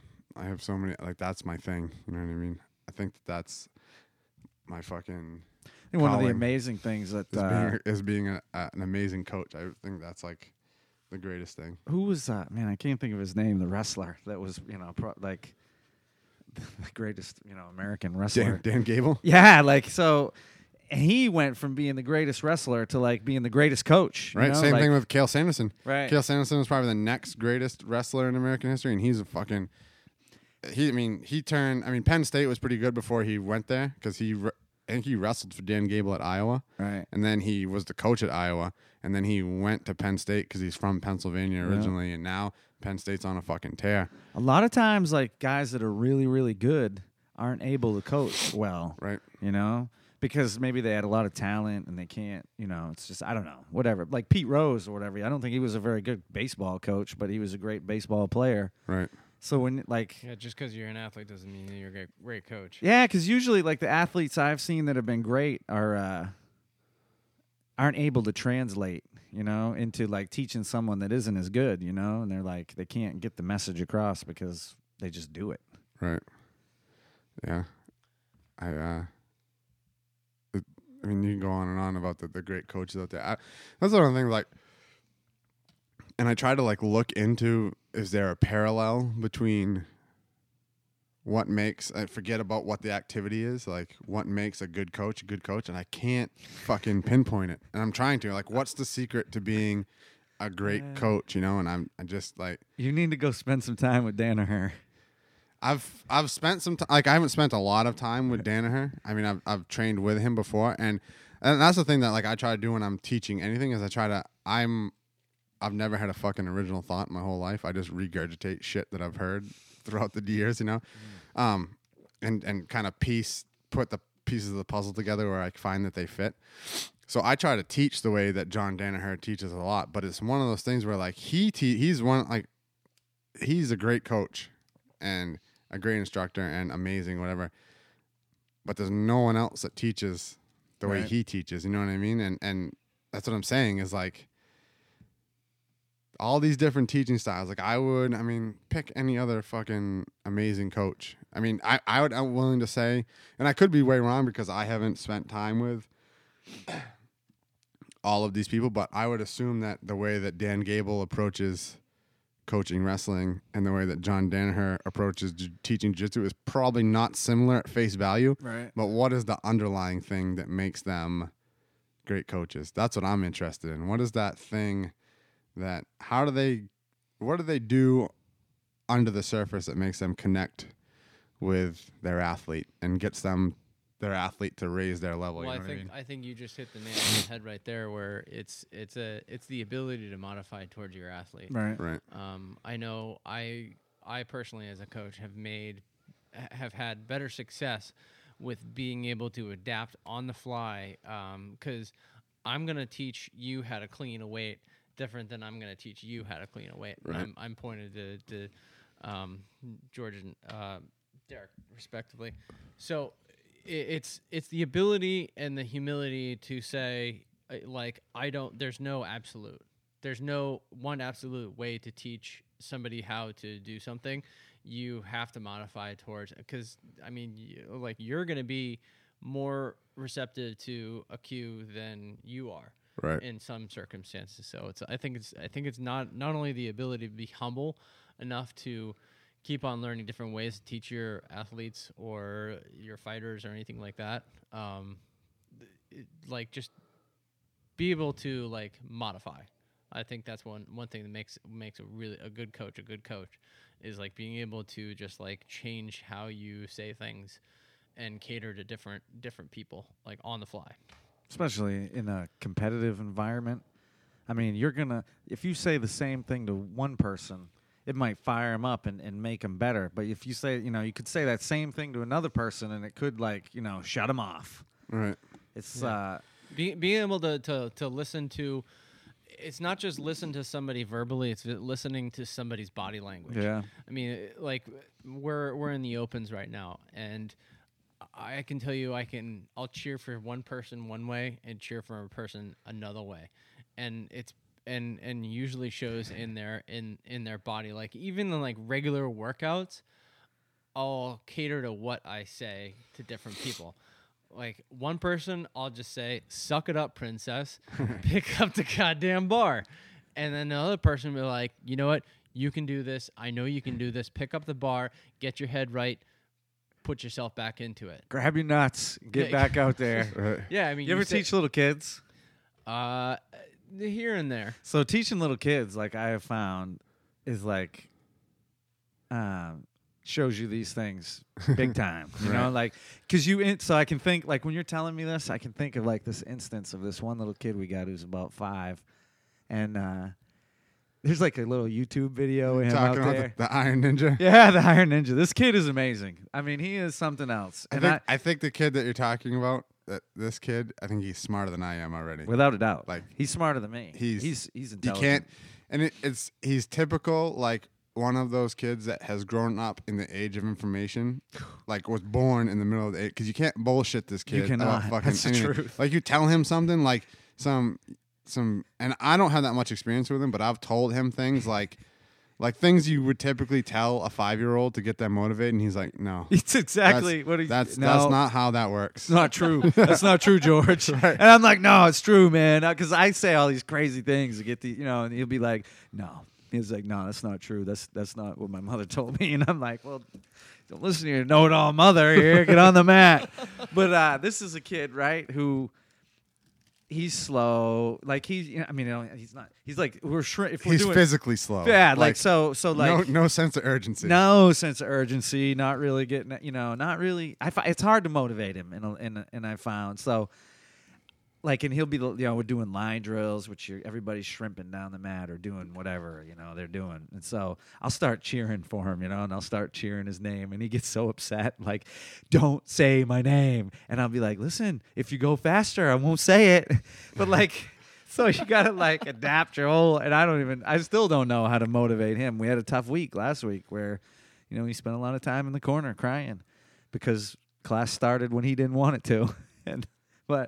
But on the other side, this guy, I have never seen someone, and I don't pretend to be a guidance counselor, but I was like, listen, you should be an actor, Like, he comes dressed as something different every class. Like, That's how I call him the Iron Ninja Turtle. Because he'll wear a costume underneath his gi, Yeah. which is fucking hilarious. So great.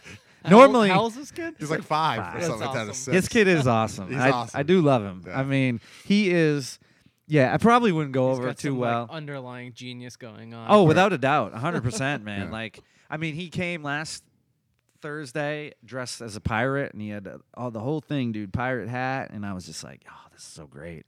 But then he, sat in the corner crying the whole time, and I tried 14 different ways, and finally I was like, all right, Soren, all right, listen, dude, Sounds like fun. you can go, sit in the corner, you can cry and whine. Just do it really quiet because I'm getting a headache. Right. And then, towards the end, he was coming back to life a little bit, coming around. So with kids, man, you just, it just like, It's like a magnifying glass. yeah, it's like a magnifying glass. It really is, I Well, think. the other thing I was talking about this is I feel like the other thing that the great coaches that I've experienced, whatever, is two things. One is that they are really authentic to themselves. You know what I mean? They don't try. I mean, and maybe that's a downfall of mine, and I need to start doing that more. But I feel like, I take what I've learned and I've kind of fit the puzzle pieces together and I kind of make it my own, which is, I guess, me being authentic. But and this is the thing that I think that I really try to reiterate when I'm doing this is be honest. Be honest with your athlete. Be honest with whoever you're coaching, your student, or whatever you want to call them is. And if you don't know something, say you don't know it, and tell them that you'll work on it with them. You know what I mean? I think that's a breath of fresh air when people do that, or whatever. And be honest about the situation that the person's in and things like that. And I think that's a huge deal. Someone who's gonna, you can't trust someone who's gonna bullshit their way through something. You can't. Can't be the guy like you see in fights all the time where they're like down. They've lost the first 2 rounds and their coach is telling them in between rounds, like, you're doing great. You're Right. doing great. It's like you need the guy in the corner telling you you're down 2 rounds, man. You better come out like. Right, and have fucking constructive things to fucking say. You know what I mean? Right. Compliment sandwich. Right, Have you heard that? yeah. But I mean, there's nothing fucking worse, and I like go to jiu-jitsu tournaments, and this is how I know when I know that I'm going to completely outcoach someone. It doesn't matter if the 2 athletes are. Right. If my athlete is not as skilled or as in that good a shape or whatever, is when I know I can completely outcoach someone. That being said, if my athlete listens. Right. If my athlete doesn't listen, but when the fucking other coach, because if I don't fucking have anything to say, I don't say it. Or I find something, like even if it's the most minute thing, little cue to give, but it's very deliberate and constructive, is when another coach is just like yelling random fucking shit, like, don't let him do that, or don't do that, or don't, like, instead of telling him what not to do, or what her not to do, or whatever, tell them what to do. You know what I mean? Even if it's the most minute thing, a lot more shit could be going wrong, but if you give that person one little thing to focus on instead of being overwhelmed by the situation, it makes a huge fucking difference, and I think that goes into over coaching as well. Like if I see someone who's doing, like if I give a technique to teach and someone's having a really hard time with the technique, I will give them the most minute fucking detail to get right. And when they get it right, I'm like, perfect. You did that part, Yep. fucking perfect. Now, keep doing that. Like, if nothing else in the technique goes right, at least you've mastered that particular part of the technique, and you won't have to worry about it when you figure out the rest of it. You know what I mean? And I also try Couldn't to agree more. right. I couldn't agree more. And I also try to pick that one little fucking thing that's the most important. You know what I mean? I evaluate the situation. You know, if it's like a side mount escape. You know what I mean? Just for example, you know what I mean? Like, you need to figure out. Forget about fucking getting back to your guard. Forget about fucking getting back to your knees. Forget about all that shit. Work on so two things. One is fucking get your hand in between your hip and their hip. If you do that, things will start to fucking manifest themselves. Or, bigger thing, work on figuring out how to get that fucking underhook. Once you get that, you know, the rest of it will kind of take care of itself eventually in the long run. But if you can't get the underhook or get that hand in between you and their hip, nothing's going to happen. Nothing. You know what I mean? So, like, I just try to look at the situation. What is the most important part of this fucking technique? Do that right. Forget about everything else. I think, yeah, you know, so a lot of, because I am a lot focused on underhooks, definitely when I'm passing in tournaments or whatever else. And I definitely, like, when I do well, it's because, I mean, there could be many reasons, but a lot of the times it's because I do not give up fighting. There's no many reasons. So a lot of the times I do not fight. I do not give up fighting for that underhook on the top. You know what I mean? Right. And someone will give up before I will keep fighting for the underhook till I get the underhook. Right.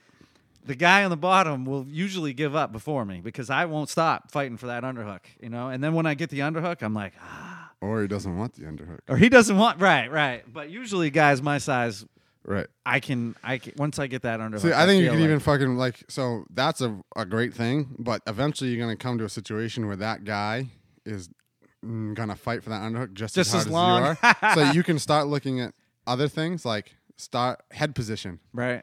I think like, before you even start looking for that fucking underhook, the head position is, I mean, the head position could make or break the fact that you get that underhook or Right. not. You know what I mean? So you can even get it more simple Yep. and break it down to, you know, this is the one small detail. And I mean honestly, you talk about fucking, I know you don't do CrossFit, but you can think about fucking CrossFit, think about grappling, think about whatever else is like controlling fucking where your head goes, Right. crosses all those fucking planes. You know what I mean? Yeah. So that's one of those things where, like, yeah, you know, like, you're teaching a technique, they're not getting it right. Just work on getting your head here. As long as your head stays here, you'll be all right. Part of the battle is won. Right. You're winning small battles and not the fucking war. Right. Yeah. But those things, I mean, if you think about like what you were saying, the tide, you know, so in the side mount escape, the tide is going against you. Right. You know what I mean? And you are sinking into the quicksand. But once you do one thing right, sometimes that stems the whole thing, Right. and then you can change it, and the tide starts going with you. Right. But if you don't focus on, you know, if you Well, it's also a very fucking, like I said, it's a very overwhelming situation. Oh, yeah. Where, like, I just got my fucking guard passed, or I got taken down right into fucking side mount. This guy's fucking heavy. I'm fucking tired. You know, things. everybody's screaming at me. Right. Seems like things are only going to get fucking worse. Right. Forget all about that and just think about doing this. Right. You know what I mean? Yeah, it gives you kind of like a little piecemeal thing to. Right. That is one thing you do well is you do reach. You're a grappler. I mean, I can hear you. I can hear what you're saying in the match, and it like makes sense. Right. And most of it makes, you know, and if the parts that don't make sense to me later. Usually, I'm Right. thinking about it, and I'm like, why was he telling me to do that? Right. And then later you think about it, and I'm like, oh, I see why. I get it now. A couple days later, because I think about things like that for days sometimes. I don't try to blow fucking smoke up my own ass, really. Like, I try not to fucking believe my own bullshit. But I do truly believe that up until probably purple belt or, you know, maybe even a lot of brown belt situations, if you just listen to fucking what I say, Yeah, you will fucking win. For You know what sure. I mean? Like, I almost feel like, you know, there are a lot, I mean, this is a really fucking drastic thing to say, but I feel as far as coaching goes, I can coach with the best of them. Yeah, you do well. You know what I mean? Like even like With me, for sure. fucking like even. I mean, like I said, I have high aspirations for John Danaher and a lot of jiu-jitsu coaches. Dave Camarillo, I have fucking huge respect for and kind of idolize in that aspect. A lot of great John Frankel, fucking goes on and on about jiu-jitsu coaches and what they get their athletes to do. But I feel like as far as coaching goes, it won't. I can at least hang with those guys. Coaching wise, you know what I mean? If you just listen to fucking what I say, you may not win, but you won't lose. Nah, that's You know true, what I man. I've experienced it. It's true.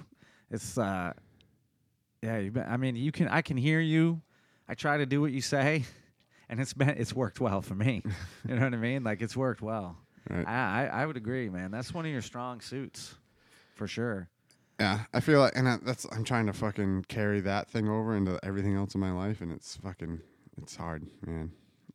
It's real hard. Figuring like you find like trying to recreate magic all the time, you know. Yeah. Isn't that the purpose of coaching though? Is just like constantly just keep on creating that magic, Right.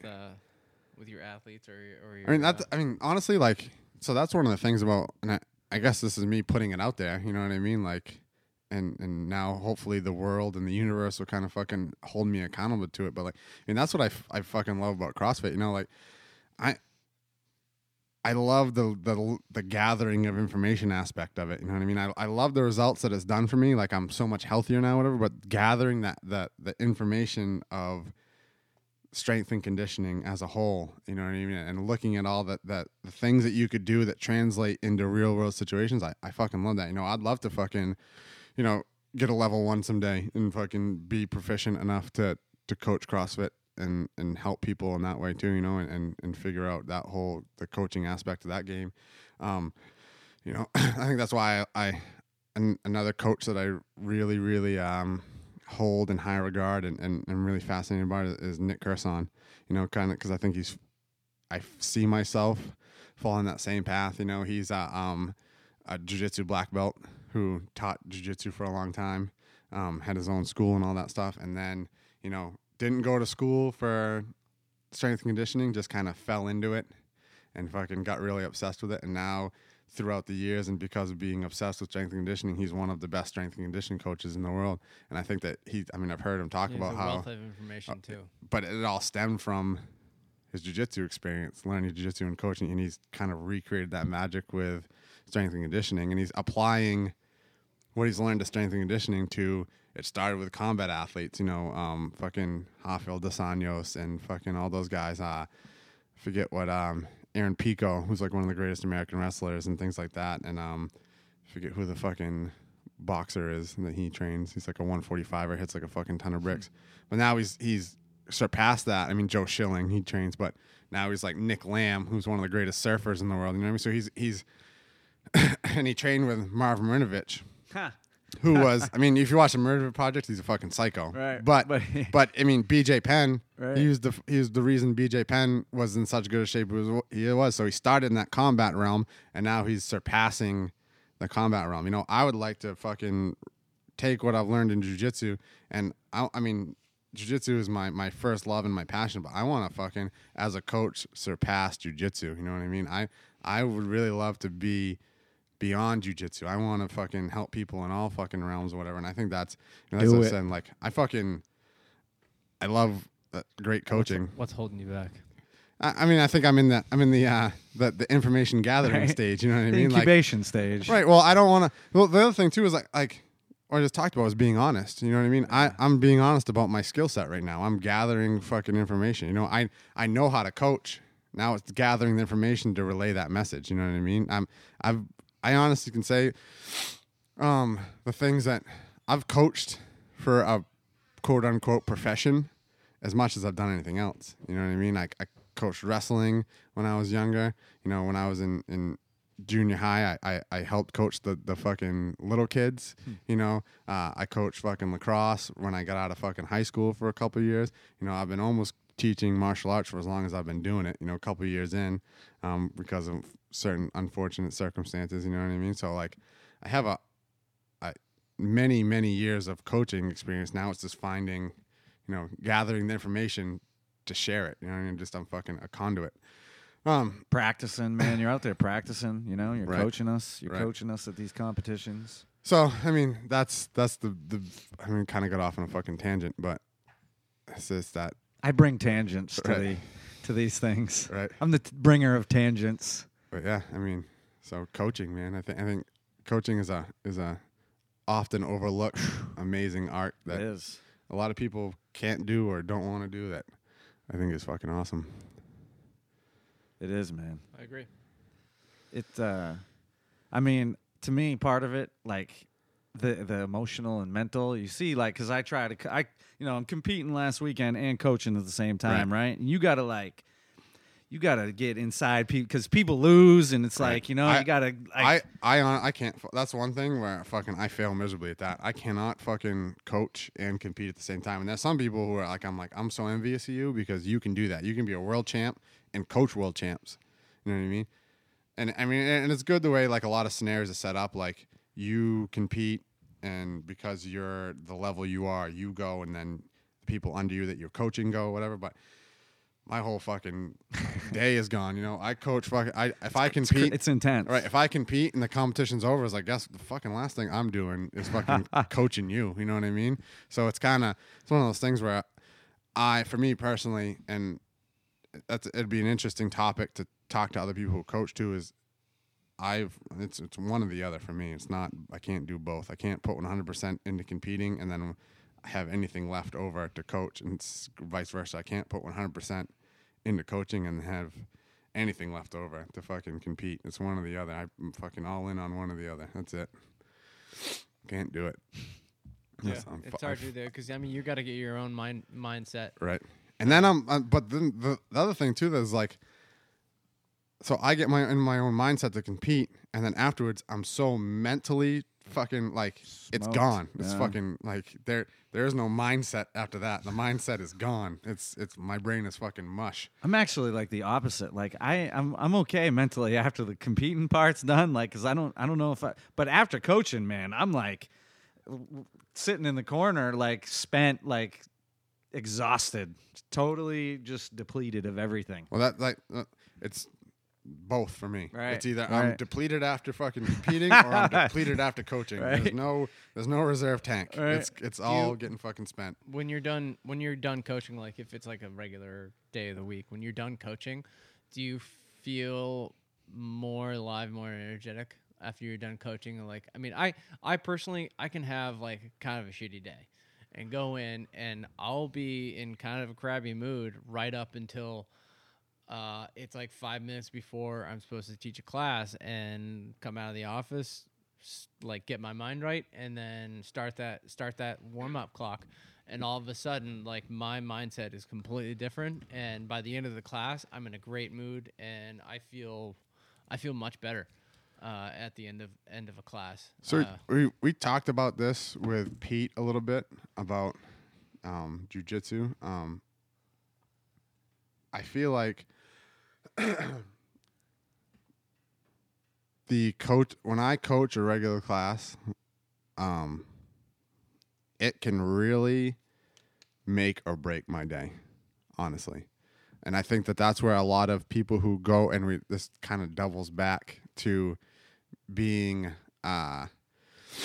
responsible and things like that for what you're doing in that hour's time or hour and a half, or when you're partaking in the activity, is like you also need to be aware of how you're affecting the person teaching that class and the people around you also taking that class or engaged in that activity. Because I can be having the shittiest fucking day ever and go teach class, and if the people at the class are fucking hyped, they're eager to learn, they're in there, they're stoked, they're going hard, the intensity's there, everyone's having fun, having a good fucking time, whatever. I leave there and I'm like, oh man, fucking I needed that so bad. Like I feel so fucking good now, and I'm tired because I put 100% into it, but I'm at peace. You know what I mean? But I could be having the same opposite end of the spectrum. Is I could be having the best day ever, and I go in there and everyone's flat. Fucking no one wants to be there. Everyone's having a bad fucking time. No one wants to roll hard or with purpose, you know. And I can't just get people motivated to do anything or whatever. I can leave that class and be like, I fucking ruined my day. You know what I mean? I could have the best fucking day ever, but because like I said, like, you know, it's a very small. It's a micro size of that tournament situation, but I still put 100% of myself into that hour and a half. You know what I mean? And it really, really, like I said, like, and that's probably one of my faults, you know, and I hold that in high regard. But like, if I can't get people motivated and having fun and people are having a good time and things like that, like, I take it personally. You know what I mean? And you know, so because you put a lot into it, right? You know, you're putting your heart and your soul into it. But if someone, but like I said, the opposite end of the spectrum is I could go in and be like, fucking, today fucking sucked. I'm checking out. I'm over today. I'm ready to be over. You know, I just want to fucking get through this hour and a half and go the fuck home. And people there are like, fucking, let's do this. Let's get after it. You know what I mean? And by the end of that class, I'm like, man, that was fucking what I needed. You know what I mean? I feel fucking all is right with the world again.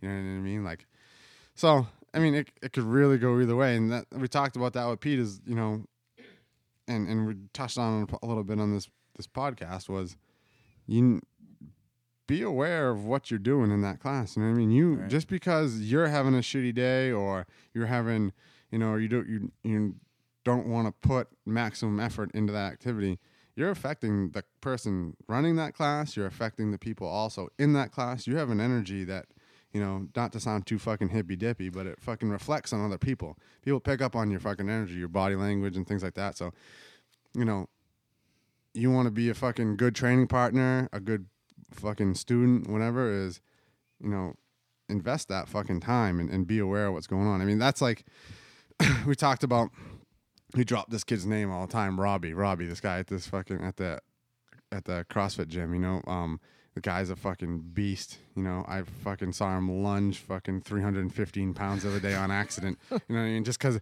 But the thing that I love about Robbie is the kid is all in all the fucking time. You know, you could have the dumbest fucking joke. It's the dumbest joke ever. Like where you're giggling like two fucking 5-year-olds at fucking recess. He is 100% in on this fucking joke. Like he's just in. You know what I mean? Like.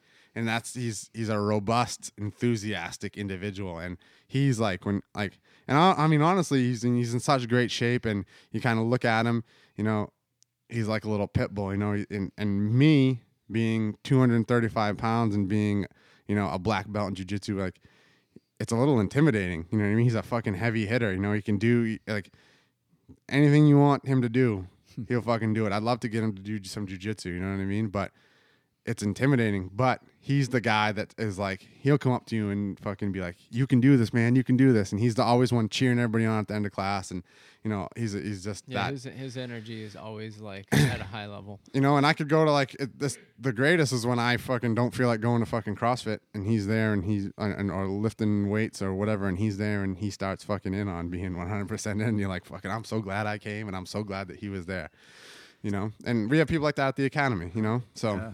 So, I mean, this is something I want to say to all the listeners out here who've been waiting. And you just really brought it up, right? So, all these things like jiu-jitsu, I've never done CrossFit, but it's, you know, it's CrossFit, weightlifting, yoga, whatever it is you're doing and you want to do, you know, and it gets hard and you want to quit. I've wanted to quit so many times. Like I come home, I want to throw the gi in the garbage, whatever. It hasn't happened in a while, but it used to happen in Blue Belt all the time. You know, I'd be like, fuck this. Fuck these guys. Right. This is fucking stupid. You know, I'd want to throw the thing away.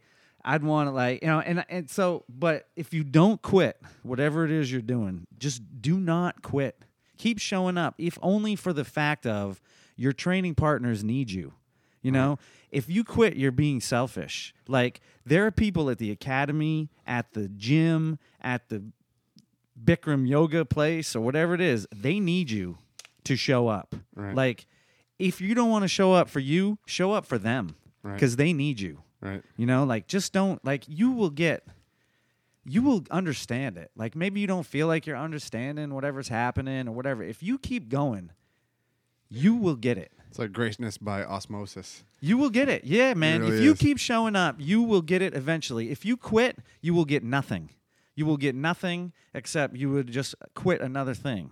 But if you just keep showing up through the misery, you know, or whatever it is you think is miserable, because every time I wanted to quit, it turns out that the thing that was making me want to quit really wasn't that big of a deal. You know, next week it meant, you know, it's like you forgot about it already. If you just, you know, if you feel like, you know, you think you're listening to us and you're like, man, these guys, you know, it just came easy. They never wanted to quit. Fuck, man, I wanted to quit 75 times, you know. But I just kept showing up. You can keep showing up, and eventually you will get it. Right.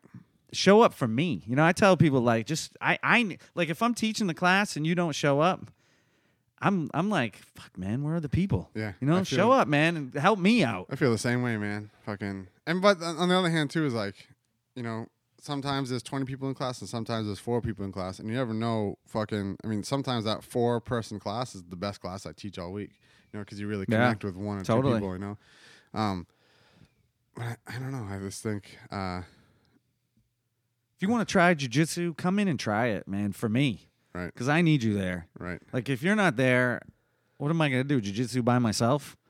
You know, like, I need all you people to come and do this with me. You know, whatever the fear is, just check the fear at the door. Come in and try it. Go, if you want to try CrossFit, go try CrossFit, you know? Right. Don't, like, these guys, Well, it's one of those things too. Is like if it. So what, Jim, we go back to fucking mention Jim DeLuca over and over again in this fucking podcast, but I mean, one he's like my mentor. Yeah, you know? sometimes, like a lot of times, he's one of the few people that I'm like, when I get into a fucking sticky situation, I'm like, well, what the fuck would Jim do right now? WWJD. Right. What would Jim do? What would Jim do? But he says one of those things like, if it matters to you, if it matters to you, you'll make it happen. If it doesn't matter to you, you'll make an excuse. You know what I mean? So if you are fucking making excuses all the time, it probably doesn't fucking Doesn't matter to you. you, But right. if it matters to you, you'll find a fucking way. Yeah. Find a fucking way to show up. Find a way to Find a way in. Don't find a way Find out. a way to do find a way to do the thing that you fucking want to do. You're passionate about. That being said, fucking George is 100% all in on everything, I am. including this goddamn soap thing. Yeah, man. Buy some. You guys check it out. Tortuga soap. You should buy some. It's good for you. Change your life. George is the only person I know to fucking start a business with no fucking product. With nothing. I mean, we were selling soap, man. George was selling soap before there was any soap. He was like, It wasn't even me. I had a salesman selling soap for me. There was no soap, and George had fucking 1 million soap sales before there was any fucking soap. That's it was true, like, man. The name of this soap company should not be fucking Tortuga soap. It should be Snake Oil soap. It honestly, or I want you to make me a bar of soap that's Snake oil? Snake oil. I can do that. That's true, man. So- That's true. It's great. Here's the other thing, right?